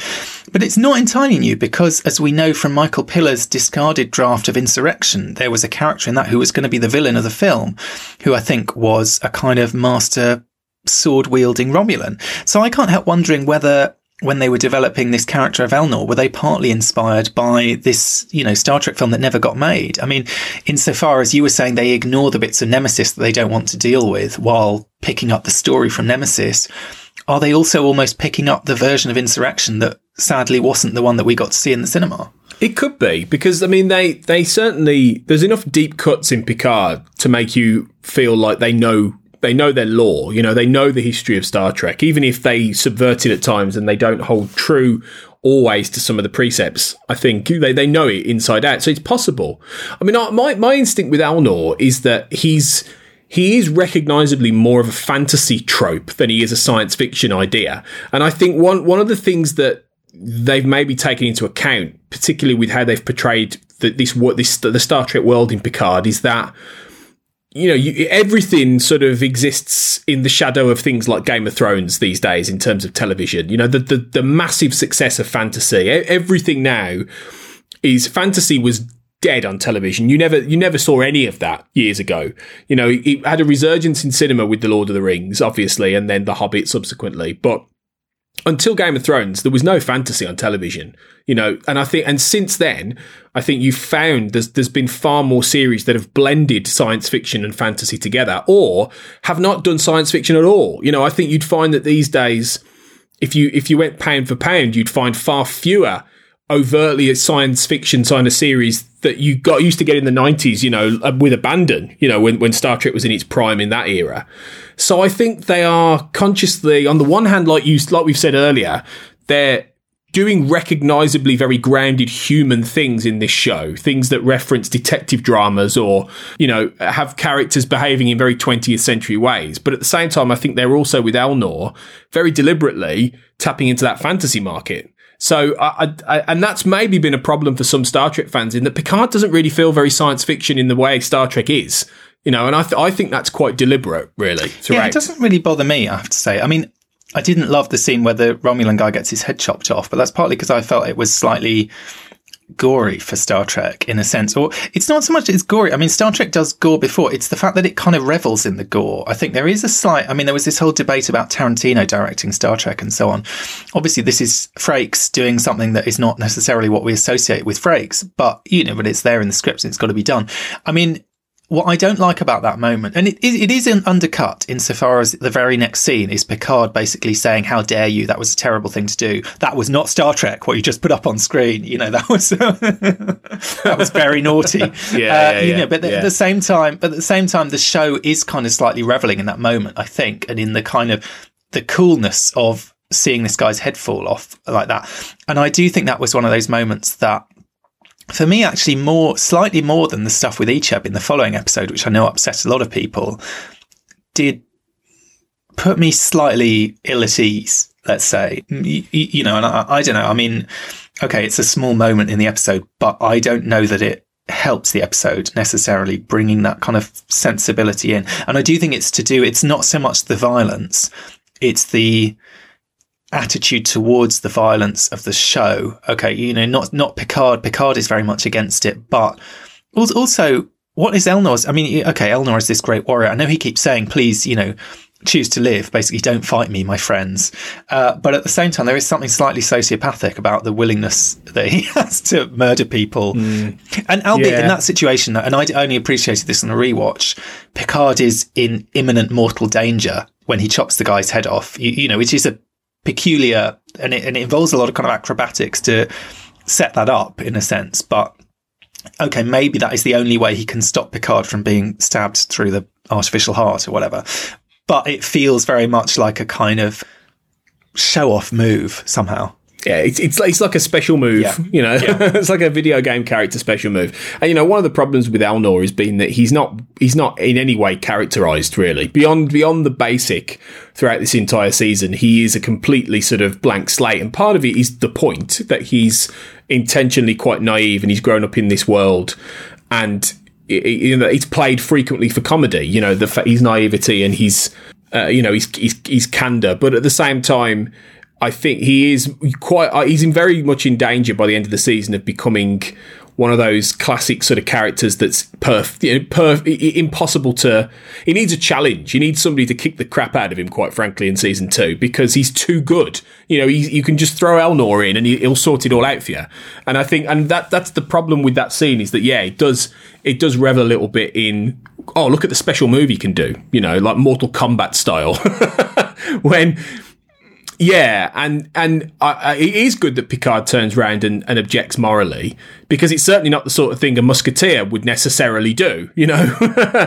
and I think it's good in that sense. But yeah, I think, you know, these 2 episodes are strange in how, and it doesn't happen in any other part of this season, but they're strange in how much they double down on violence and how much they seem to really portray quite nasty, brutal violence without any real. And, you know, you mentioned Icheb. I don't understand why that scene exists. I do understand why it exists. I understand the point of it in terms of Seven's character, but I don't understand why it exists in the way it was filmed. It's bizarre. It's just really bizarre in that it's like the show is trying to comment on, almost, for want of a better term, the torture porn kind of subgenre of horror, but for no reason. Like, at all, you know, except maybe to sort of suggest that these people are terrible and there's something horrible happening to him in terms of the Borg, you know. But that entire scene could have had the same impact had the direction suggested, as opposed to very, very clearly shown. Yeah. And it was just a strange choice. I suppose you could argue that these 2 episodes are the ones that are trying to set up the sort of broader world post Romulan supernova. So in a sense that there's a kind of geopolitical shift, there's a power vacuum, there's a kind of chaos, you know, which is why we get these Fenris Rangers showing up, this kind of lawlessness, and that therefore that's why we get, so in absolute candor, we see a kind of almost a sort of failed, it's not quite a failed state, but it is kind of an experiment that's gone wrong. You know, Picard went back thinking it was all going to be how they'd laid it out, where everyone was going to get on fine and it was all going to be nicey. And in fact, he goes back and, you know, there's kind of segregation basically going on. So it's not the world that they thought they were creating. So in a sense, it's a sort of failed colony. Which, of course, we've had in Star Trek many times before, though not really in the kind of next-gen universe. And then Stardust City Rag, I guess we're seeing this kind of lawless world where anything goes and really appalling abuses are taking place. And the XBs, again, are, you know, like the Romulans, they're sort of the scourge of the galaxy somehow. They're kind of looked down on. They're the other that are being treated appallingly badly one way or another. So maybe there's this sort of theme there that these 2 episodes are in there to kind of set up the world of Star Trek, and particularly the kind of post-Romulan Empire world. But they're very strange. They're both, particularly Stardust City Rag, I think, is a very, very strange episode in its own right. And they certainly don't feel as much tied in. I mean, I would say that the generally speaking, these ones, and then again the finale in some ways feels a bit not disjointed, but sort of cut off. And you could argue Nepenthe kind of feels cut off. It's a weird thing. I feel like there are various episodes as we go on, particularly with the Borg Cube storyline, which is kind of layered into those first 3 episodes as a B plot. And Soji's story, that sort of feels more like one thing somehow, as much as it's maybe drawn out slightly excessively. Whereas, so maybe it's this weird tension between serialization and these kind of episodic stories, and the episodic ones I just think is interesting. Everyone always says let's go back to episodic Star Trek, and yet when we have and with Discovery, when they did a more episodic episode like Magic to Make the Sanest Man Go Mad, everyone loved it because they said, oh right, this is back to and again with season 2 of Discovery with New Eden, a much more traditional kind of episodic storyline. everyone loved it. With Picard, these are the ones that when you do your poll come out bottom of the pile. I think, particularly with Stardust City Rag, part of the reason for that could be that I don't think people really felt like it explored anything of particular interest. I mean, if you look at, say, Magic to Make the Sanest Man Go Mad, that's a time loop story, and it's a really good, effective time loop story, for instance, and it works really well in that sense, in that story, and there are certain ongoing sort of arcs going through it, but it does work well. With Stardust City Rag, it's a sort of swerve. It's a swerve to reintroduce Seven properly. It's a swerve to, add certain contextualizations to Raffi's character, or, to resolve the Bruce Maddox thing. So it is still very connected to the ongoing story. It just doesn't happen to have any of the Borg Cube stuff ongoing in it. So it's standalone to one extent, but in another it's not. It's the midpoint where it's sort of tying up certain threads before you launch into the final five. But I think the problem was, for a lot of people with Stardust City Rag, it felt forced. I mean, it almost felt like a weird sort of combination of a comedy or holodeck episode of Star Trek from the old days, mixed with quite a violent, brutal mixture of storylines that it didn't come together. It didn't come together in the writing. It was like there was a lot of ideas in there and a lot of stylistic touches, and quite a few cultural reference points and suggestions that were interesting, but it didn't really, for me certainly, it didn't really tell any kind of particularly interesting story. It just felt like a means to an end, and it felt more focused on exploring Seven's aspect, which is understandable, than really, you didn't need to do it. And I suppose the difference is if we were in a series where it was more standalone stories that really told a proper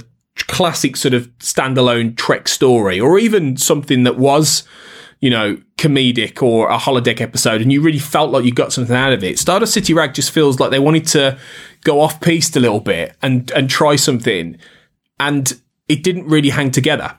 So. And with Absolute Candor, maybe it was a similar feeling, but I feel like that one has a little bit more, there's more weight to that in certainly the Picard and Elnor stuff in many ways and what that's exploring. I just didn't think Stardust City, it looked really fun. In the trailers beforehand, I was like, this is going to be a great little romp. And then it actually wasn't very fun at all, really, which was a real surprise. It slightly felt to me like one of those episodes where the actors are having more fun than the audience, if you know what I mean. I mean, certainly with, I've said this on another podcast, I think. For me, the thing that really killed it was Patrick Stewart's terrible French accent, which just because I know, not just because I don't think that Captain Picard would do a terrible French accent, but because I've seen Patrick Stewart do that accent on the Graham Norton sofa on a dozen other chat shows, because it's kind of his party piece. He does the Space, the Final Frontier with this awful cod French accent, saying "Space, Final Frontier," and that's his kind of routine that he's been doing for the last few years. And it just sort of felt like at some point someone, probably his old mate Jonathan Frakes, said to him, "Oh, Patrick, why don't you do that thing you've been doing on all those chat shows?" And it felt a bit cheesy. It sort of took me out of it. And in other ways, the episode I thought was bizarre. But there are elements in it that I found quite effective, that were quite dramatic. There are moments that worked quite well. But I found it kind of baffling and bewildering. I was thinking, though, one question about that episode is, what is the rag? What does the title mean? And I was kind of looking into this and looking it up. A rag is another word for a piece of ragtime music. So possibly a Stardust City rag is a piece of music. And we do see a woman playing the piano in that bar. Maybe it's kind of a reference to that. The Entertainer would be the most famous example of kind of ragtime music. So I guess maybe slightly kind of light, slightly kind of cheeky, almost kind of, maybe it conveys something of that idea. What does it mean? I feel, there are often Star Trek episodes with slightly oblique titles, one way or another, and obviously we can come to the finale in due course and talk about the meaning of that episode. But this is one where the title seems to, on the face of it, seems quite like these are all quite familiar words, but what does it actually refer to? It's not entirely clear. Absolute Candor, obviously, I love that as a title, and I love the whole concept. It fits perfectly. It makes a lot of sense of the episode, and you could say that idea of absolute candor is kind of a theme that maybe plays out in the season as a whole. Stardust City Rag, what does it even what does it even mean? And maybe that's one of the problems with the episode. What does this episode even mean? But I think it's interesting. And you could, if it is a reference to ragtime music, that's an interesting thing to kind of bring in there. When we've had blue skies in the kind of opening and the closing of the season. We've got this other, maybe another musical reference coming in here, but a slightly more, a ragged rhythm is how a rag is described. I'm not a musicologist. Someone with a better understanding of music might be able to pinpoint really the sort of the kind of meaning going on here. But I just thought it was an interesting question mark. But but both these episodes, there are some other things we might want to pull out. Going back to ship names, we hear that the locals on Vashti in Absolute Candor arrived on the USS Nightingale, obviously named after Florence Nightingale. But the Nightingale is a Wallenberg class ship. And I think Una's novel there's certainly a lot more on the kind of Vashti stuff in there. I can't remember if there's more about the Wallenberg ships. I think there might be. Wallenberg ships named for the Swedish Raoul Wallenberg, who saved the lives of thousands of Hungarian Jews during the Holocaust. So again, someone who worked with, refugees, saving the lives of refugees. So very appropriate for this kind of Romulan storyline. But again, explicitly drawing the parallel with World War II and kind of bringing back another World War II reference. Another interesting reference point maybe in that episode, the Fenris Rangers. 7 of 9 mentions Fenris as being a planet in the former neutral zone, I think. But the name Fenris, when I looked it up, it seems to be a reference to something called either the Fenris Wolf or the Wolf of Fenrir, which is a character in Norse mythology. And again, I don't know a huge amount about Norse mythology, but from my kind of Googling and Wikipedia research and so on, it seems to be associated with this kind of apocalyptic moment of Ragnarok, which is when the Fenris Wolf will break free of its chains and cause mayhem and destruction. So again, there may be kind of more to pick up there, but certainly there seems to be an association with something which is tied to the end of the world, which obviously is going to become a huge theme when we get to the end of the season. Yeah, and I think that a bit outside of these references, I think Stardust City Rag in particular is trying to convey a sense of being, Free Cloud, which again is a strange name in a way for the kind of, I immediately when I saw it, I was thinking, oh, it's space Las Vegas, isn't it, really? And it's trying to, depict that kind of planet world that, it seems to have cropped up in the wake of the neutral zone falling. But a sort of almost den of iniquity kind of city, planet, or whatever, where which feels very rooted in an earlier age. It's the kind of planet you can't almost imagine existing in the Star Trek universe that we used to see, and now it does. And I think that the whole idea of this is that the episode is sort of one part caper, one part an exploration of that kind of lawless outpost, really. And that, and there's been a lot of people saying how Seven is essentially a cowboy. They've transformed that character into a cowboy. And she is now a ranger, protecting the innocent townsfolk in all these different places. She might as well be on horseback, going around to different villages, saving the locals from the outlaws. And that's kind of what she's been turned into. So you combine the cowboy with the classic sort of city where, if you're going back to the old Wild West, it would be the town where you've got the saloon and you've got someone playing on the piano and you've got the thugs who walk into town. You've got all those, the local boss, and that's Bejazzle essentially.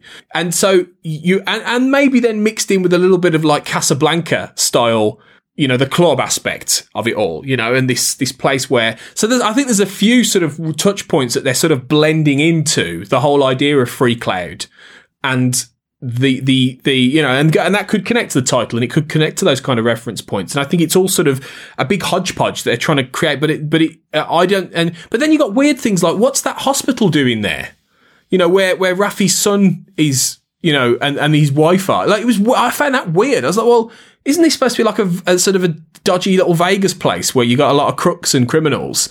But why is this hospital not right next door? I just couldn't get my head around that. I sort of assumed that was a bit like people going across the border into Mexico to get prescription drugs over the counter, that there was something a little bit, maybe off the books or kind of off the, I don't know, whatever they were doing to do with obviously some kind of reproductive services or whatever, that there was something slightly not dodgy necessarily, but that they were operating there for kind of legal reasons or something. Now, I don't know what that would be, because obviously, and we saw Raffi's son seem to be having a baby with a Romulan woman, as far as we could tell. Who knows? Maybe that's difficult biologically. Maybe that requires some kind of intervention.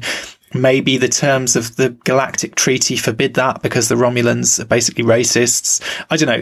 Who knows what all that's about? But that I sort of took that as this is some other kind of slightly, paralegal kind of thing that's going on there. But I mean, it's interesting that the very word free cloud, because I remember when I went on your show, we discussed the end is the beginning on your show, and that was when we hadn't seen, obviously, that was the most recent episode that we'd seen, and that's when the first reference to free cloud came in, and we talked a little bit, I think, about what do we think free cloud is and what does it mean, and there were other than the name, there were literally no clues. But I do think it's a strange. The name is almost stranger than the concept or the kind of execution, because it feels like such an un-Star Trek name for a place somehow. I mean, first you've got the idea of free. Now, in Star Trek, everything is free because they have no money, notionally. Okay, fine. Rios is being paid by Picard. Who knows how that works? And obviously there are all kinds of transactions going on in Star Trek all the time. But on some level, we're supposed to believe that there's no money. Then you've got the cloud. To me, that made me think of like cloud computing and where I keep my, Word documents. On your free cloud. And so on. But there's also, exactly, on my free cloud, which that maybe ties into the fact that when you get to free cloud, you get all these pop-ups and this kind of annoying, again, sort of grounding it in reality in some ways, with the idea that your starship is going to be kind of bombarded with irritating advertising, which of course is a joke that we've had in Star Trek before, come to Quarks is fun, etc. But it also makes it sound, free cloud sounds a bit like somewhere in Star Wars. It sounds more Star Wars than Star Trek somehow to me. I did expect to see it floating. I was a bit disappointed in a way that it did look just like Space Vegas, and it was kind of just a city on a planet, I guess. I don't know. Do we know? I think it is on a planet, isn't it? So I was kind of expecting something a bit more weird and radical, but it definitely, there's something about it that feels a little bit anti-Star Trek, and maybe that's deliberate. By the time you get there, they're very much trying to ground it. We've got Mott the Barber, we've got Quark's franchised bar now. It sort of is tapping more into the kind of canon and the kind of grounding it in Star Trek history in that way. But it's kind of an interesting choice, I think. I mean, other things that we might pull out of that episode, I suppose the big thing, really, I guess, which we've talked about before, is what happens with Agnes and Maddox. The Agnes killing Maddox. There's an element. Agnes is essentially a kind of Manchurian candidate. Now, when we first started Primitive Culture, we did an episode about the original book and film of the Manchurian Candidate, and the Next Gen episode, The Mind's Eye. Since then, Star Trek has become a bit obsessed with Manchurian candidates. I mean, we had Ash Tyler in Discovery, a huge arc there. Then we've got Agnes Jurati in Picard, but we've also got Soji in effect, and Dahj are effectively kind of Manchurian candidates in that they've lost their memories, they're on missions that they don't understand, they're kind of being manipulated. That mom AI that they talk about that is kind of putting Soji to sleep and feeding Dahj information is very much like the kind of programming that you get in those storylines.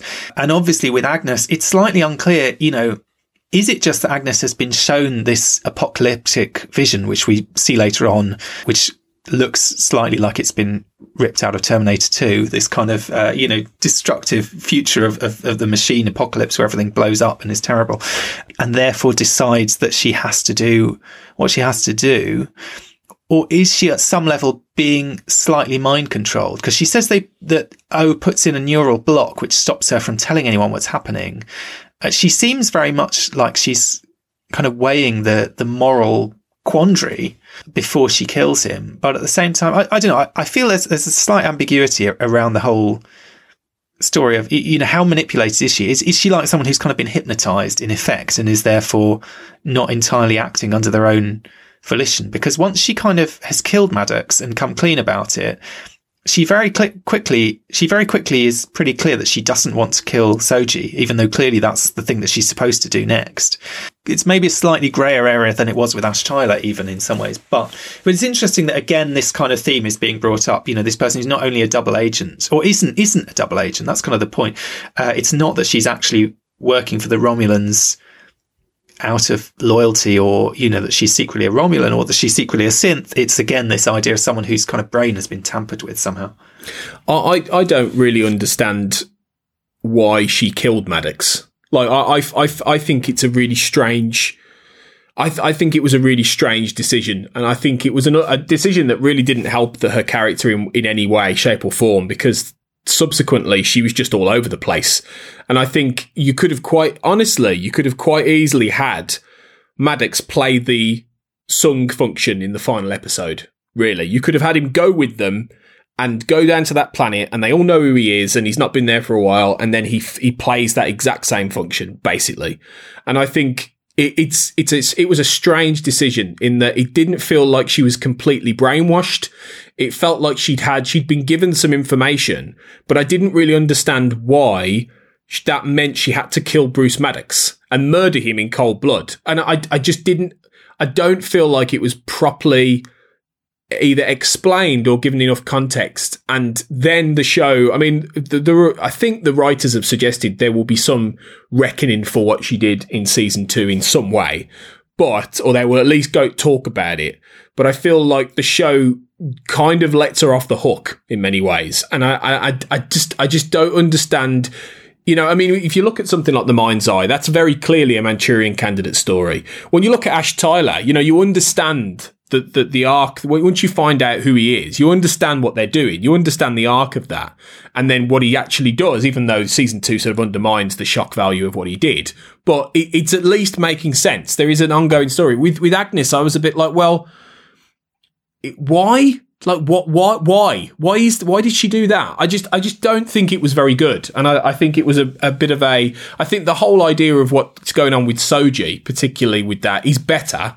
But even that, it kind of just peters out in the end, and it's a little bit hit and miss. I think fundamentally that the old Manchurian Candidate thing in this was an idea too far. And maybe it's all part of trying to brew up the paranoia and the fact that you can't really trust anybody, and that there's these secret conspiracies going on, which fits with what we've talked about earlier. But I feel like it was just one idea too many for some of these characters. And you could have told this story without it. Well, let me put forward a theory, and this is totally speculative, and we most likely will never know whether this might have any bearing on reality, but it just crossed my mind. When you say that Maddox could have played the role that Sung, whatever his name is, the Brent Spiner character, plays in the finale, is it not possible that that was the original intention, and then at some point someone persuaded Brent Spiner to be in this show? And having persuaded Brent Spiner to be in this show, you get, first of all, you get that beautiful scene which makes up the kind of sort of epilogue, really, of the kind of coda of the finale. But the finale could have worked. The main plot of the finale could have worked without any of that, without the data stuff at all. That wasn't necessary to the story. It's the culmination of a secondary story. The weird thing is the finale sort of seems like suddenly it's all about Picard and Data. And in some ways it's a bit confusing because the show hasn't exactly felt like it's been about Picard and Data, but they kept dropping in stuff about Picard and Data to sort of set us up for that. But is it possible that actually it was originally going to be Maddox playing that role, which would kind of explain why they brought back this character? You know, in those early episodes where I say Picard is playing Dixon Hill, Maddox is the guy he's got to find. You know, that's the mystery, is where is Maddox? Is he alive or dead? What's going on with him? And then having secured Brent Spiner to play this role and decided that we're going to have another Sung and so on, actually we don't need Maddox anymore in those final episodes, so let's kill him off, you know, in the same episode that we find him in. I don't know. It's just pure speculation, as I say. But there is this weird sense of this kind of doubling of these characters. Like, it's very strange that we go on this search for Maddox, who is on this mysterious planet somewhere, you know, putting together androids. And then actually what we find is Sung, who's there and has presumably been doing it before Maddox even arrived there, I think, or has he? I'm not sure. Anyway, and so what's the relation? And all we get is really Sung says, he said something like, I do the bodies and Maddox does the substrates, whatever that means. Maddox is the one who kind of understands consciousness. And I mean, there's this sense that the two of them work together on it, but it's weird. We don't see them working together on it. We don't see, and there's a very weird line in the finale, which unless I'm missing something, I think must be kind of a mistake, where Agnes says to Sung, oh, Bruce I don't know, said you, yes, he said you were really brilliant at cryptography or something, at cracking code, decrypting encrypted files or something. And I was thinking, what does that refer to? How can she, she didn't know about any of this. She wasn't in contact with him after he'd gone off and made contact with Sung. Has she, unless she's like been downloading his diaries or something. She says it as if they had a working relationship that was known about to her before all of them. Maybe that's true. Who knows? Maybe that Sung was around.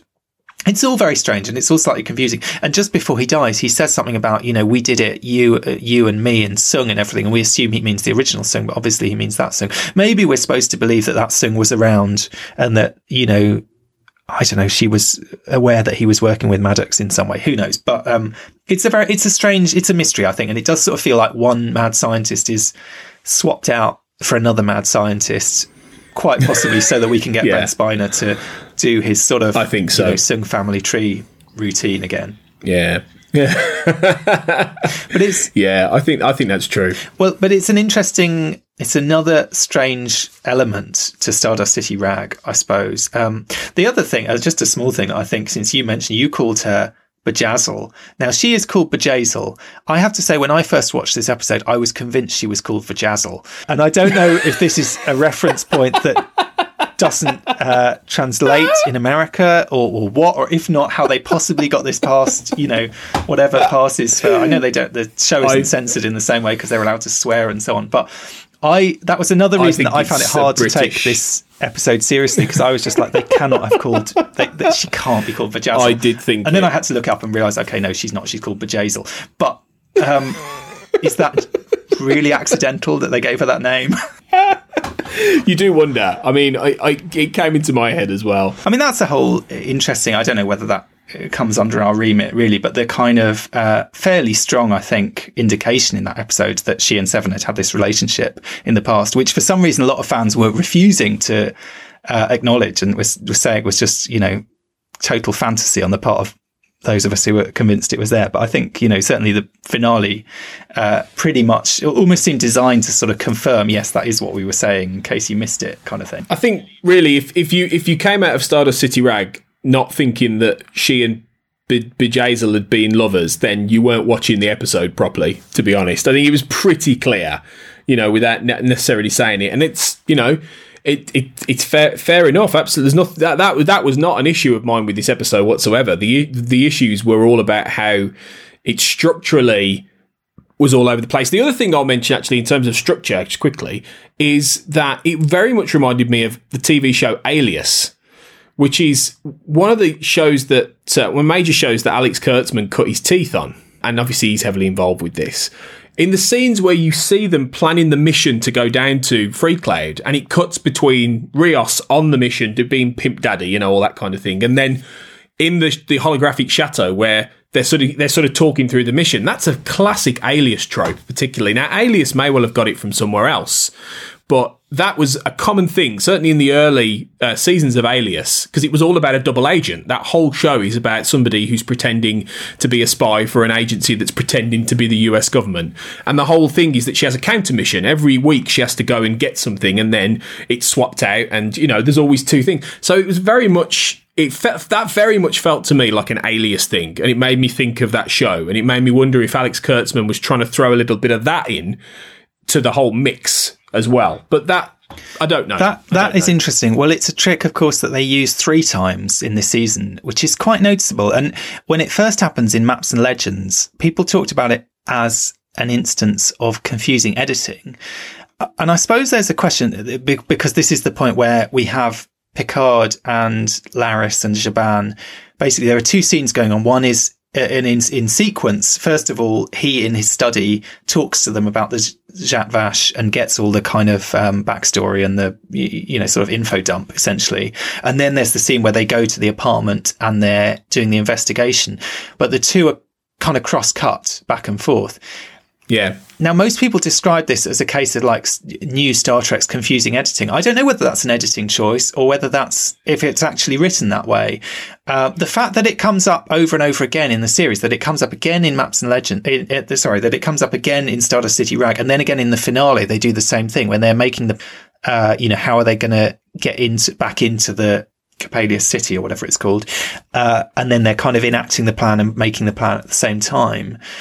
It feels to me like it may well have been scripted like that. And I think certainly in Stardust City Rag, it must have been scripted like that, because the script is actually even more involved and wrapped around itself than that. Because it's not just those two things. There's also this kind of Raffi thread, which is all slotted in like some weird kind of, set of boxes inside each other or something.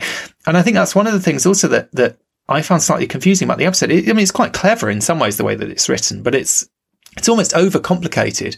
So we have this weird digression with Raffi's story in the midst of these two other simultaneous, non-simultaneous, but they're being presented kind of simultaneously, stories. So there is this weird sense, I suppose, of playing around. You could say that is almost a kind of Tarantino-esque sort of trick if you think of, Pulp Fiction or something like that, playing around with the kind of time frame and so on. And I was wondering, it's interesting you bring up Alias. I mean, I was thinking, where does this idea originate? Is it, I don't know, Ocean's 11 or something that is it some story which is about a heist or a plan or a robbery, or do you know what I mean? Where there's this idea of you show the planning and the execution flipping back and forth. Now, I'd be interested if our listeners can point us in the direction of where that sort of trope or that kind of way of doing these stories comes from, because it certainly seems like someone involved in Picard is very much in love with this way of doing things, because it's quite noticeable. It jarred for a lot of people when they first watched Maps and Legends, and then they do the same trick 2 more times, basically once at the beginning, once in the middle, and once at the end of the season. So that cannot be accidental, that they keep coming back to this slightly strange way of telling a story. It's a trope. It's definitely intentional. It's structurally a way of conveying information while also visually, while also delivering it in terms of dialogue. It's very clearly, to me, a structural choice. And I think it does work quite often, actually. It allows for, if I'd encourage anyone to go back and watch Alias anyway, because it's a really good show. But if you look at the way that's structured, if they had written that show in a sequential order, the tension of when you get to, because the whole point is when you're on mission, the fact that you've had the elements of it, whether it's gadgets explained to you or whether it's some of the plot explained, when you see that as a crosscut, it makes the actual mission far more effective, because you are given contextual information. If all that was given to you beforehand and then you go on the mission, you feel like you're already 2 steps ahead, basically, and it would sap a lot of the tension out of the actual scene. So I'm not saying it was brilliantly done in Picard. In fact, I don't necessarily think it was very well done, particularly in Stardust City Rag. It's better in Maps and Legends, I think. And I can't even really remember the finale one clearly. But the Stardust City Rag one's a bit jagged because it's not quite, But it's intentional. 100%. I would say that's a choice. And whether that's Kurtzman, I don't know. But yeah, it could be. I don't think Alias is the only place it came from. So if anyone does know, yeah, let us know, because I'd be curious as well. Well, that takes us pretty much to the midway point of season 1 of Star Trek Picard. So I think we're going to leave things there for today, but we will be back next week with part 2, looking at everything from the Impossible Box onwards. It's been fun talking about Star Trek Picard, but that's not the only thing we've been doing on Trek FM this week, although it is pretty much the main thing we've been doing on Trek FM recently, I would say. But here's a listen, in any case, to some of the other stuff that you might have missed on the network. Previously on Trek.fm, Earl Grey. This place, it seemed like it was very easy for him to just go. It seems like, the Federation and, Picard and Riker and them have that mentality kind of like we would, where they're like, yeah, go get your dad. And I don't think there's a scene where he asks permission. There isn't. He just seems to kind of automatically get permission and just go and do it, which implies that the Enterprise is going to be there for quite a while. Yeah, that's what I was saying, because the Enterprise is docked there and they have to deal with the aqueducts. The Edge, a Star Trek Discovery podcast. So it says in my little research that I did, because then I got stuck in a Wikipedia hole about Aboriginal astronomy. It says rabbit hole. Karawirapari, which is the Aboriginal or Gauna word, for the River Torrens, which runs through the Adelaide CBD, was thought to be a reflection of the Milky Way known as the Wadley Pari, so named because the bright stars on the edge were thought to be the campfires on the side of the river. I like it. The Line, a Star Trek Picard podcast. And then also anything with Patrick. Anytime I got to act across from him, I just think my acting was 1,000 times better.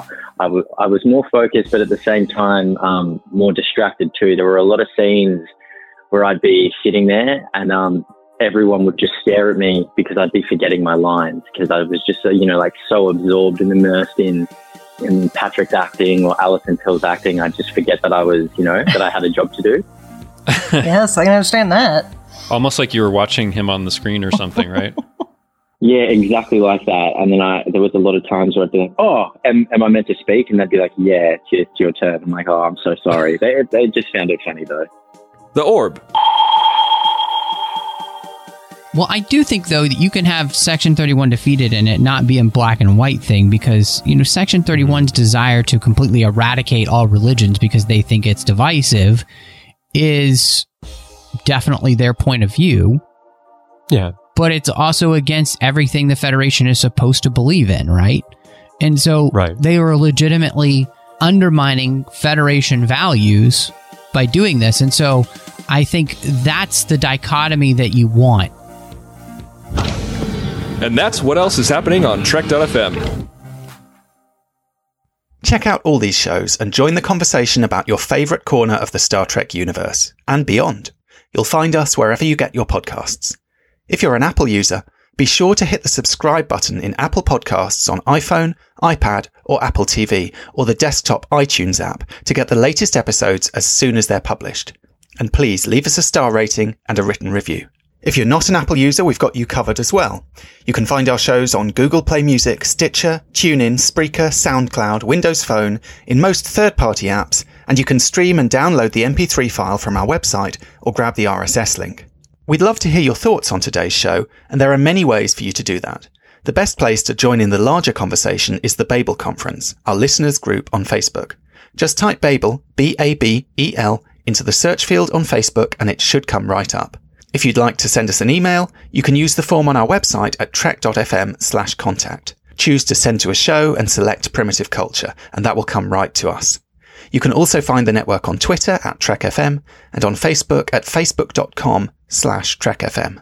If you'd like to help us keep all our shows coming to you each week, you can become a patron of the network on Patreon. Visit patreon.com/TrekFM. That's patreon.com/TrekFM to get all the details. Perks include early access to episodes, exclusive content, producer credits, and more, available through our special patrons website, Patron Zone. It requires a great deal of money to produce, host, and distribute these shows each month, so we really appreciate any support you can give us, and we hope you'll join the team. Again, you can find all our details at patreon.com/TrekFM. We'd like to take a moment now to thank our associate producers on Primitive Culture, Amy Nelson, Clara Cook, and Tony Black. Amy is a presenter of many other shows on the network, and you can find her on Twitter at Miss Amy Nelson. Clara and Tony were two of the former co-hosts of this show, and they'll be popping back from time to time. You can find Clara on Twitter at ClaraJeanMC, and Tony at AJ Black Writer.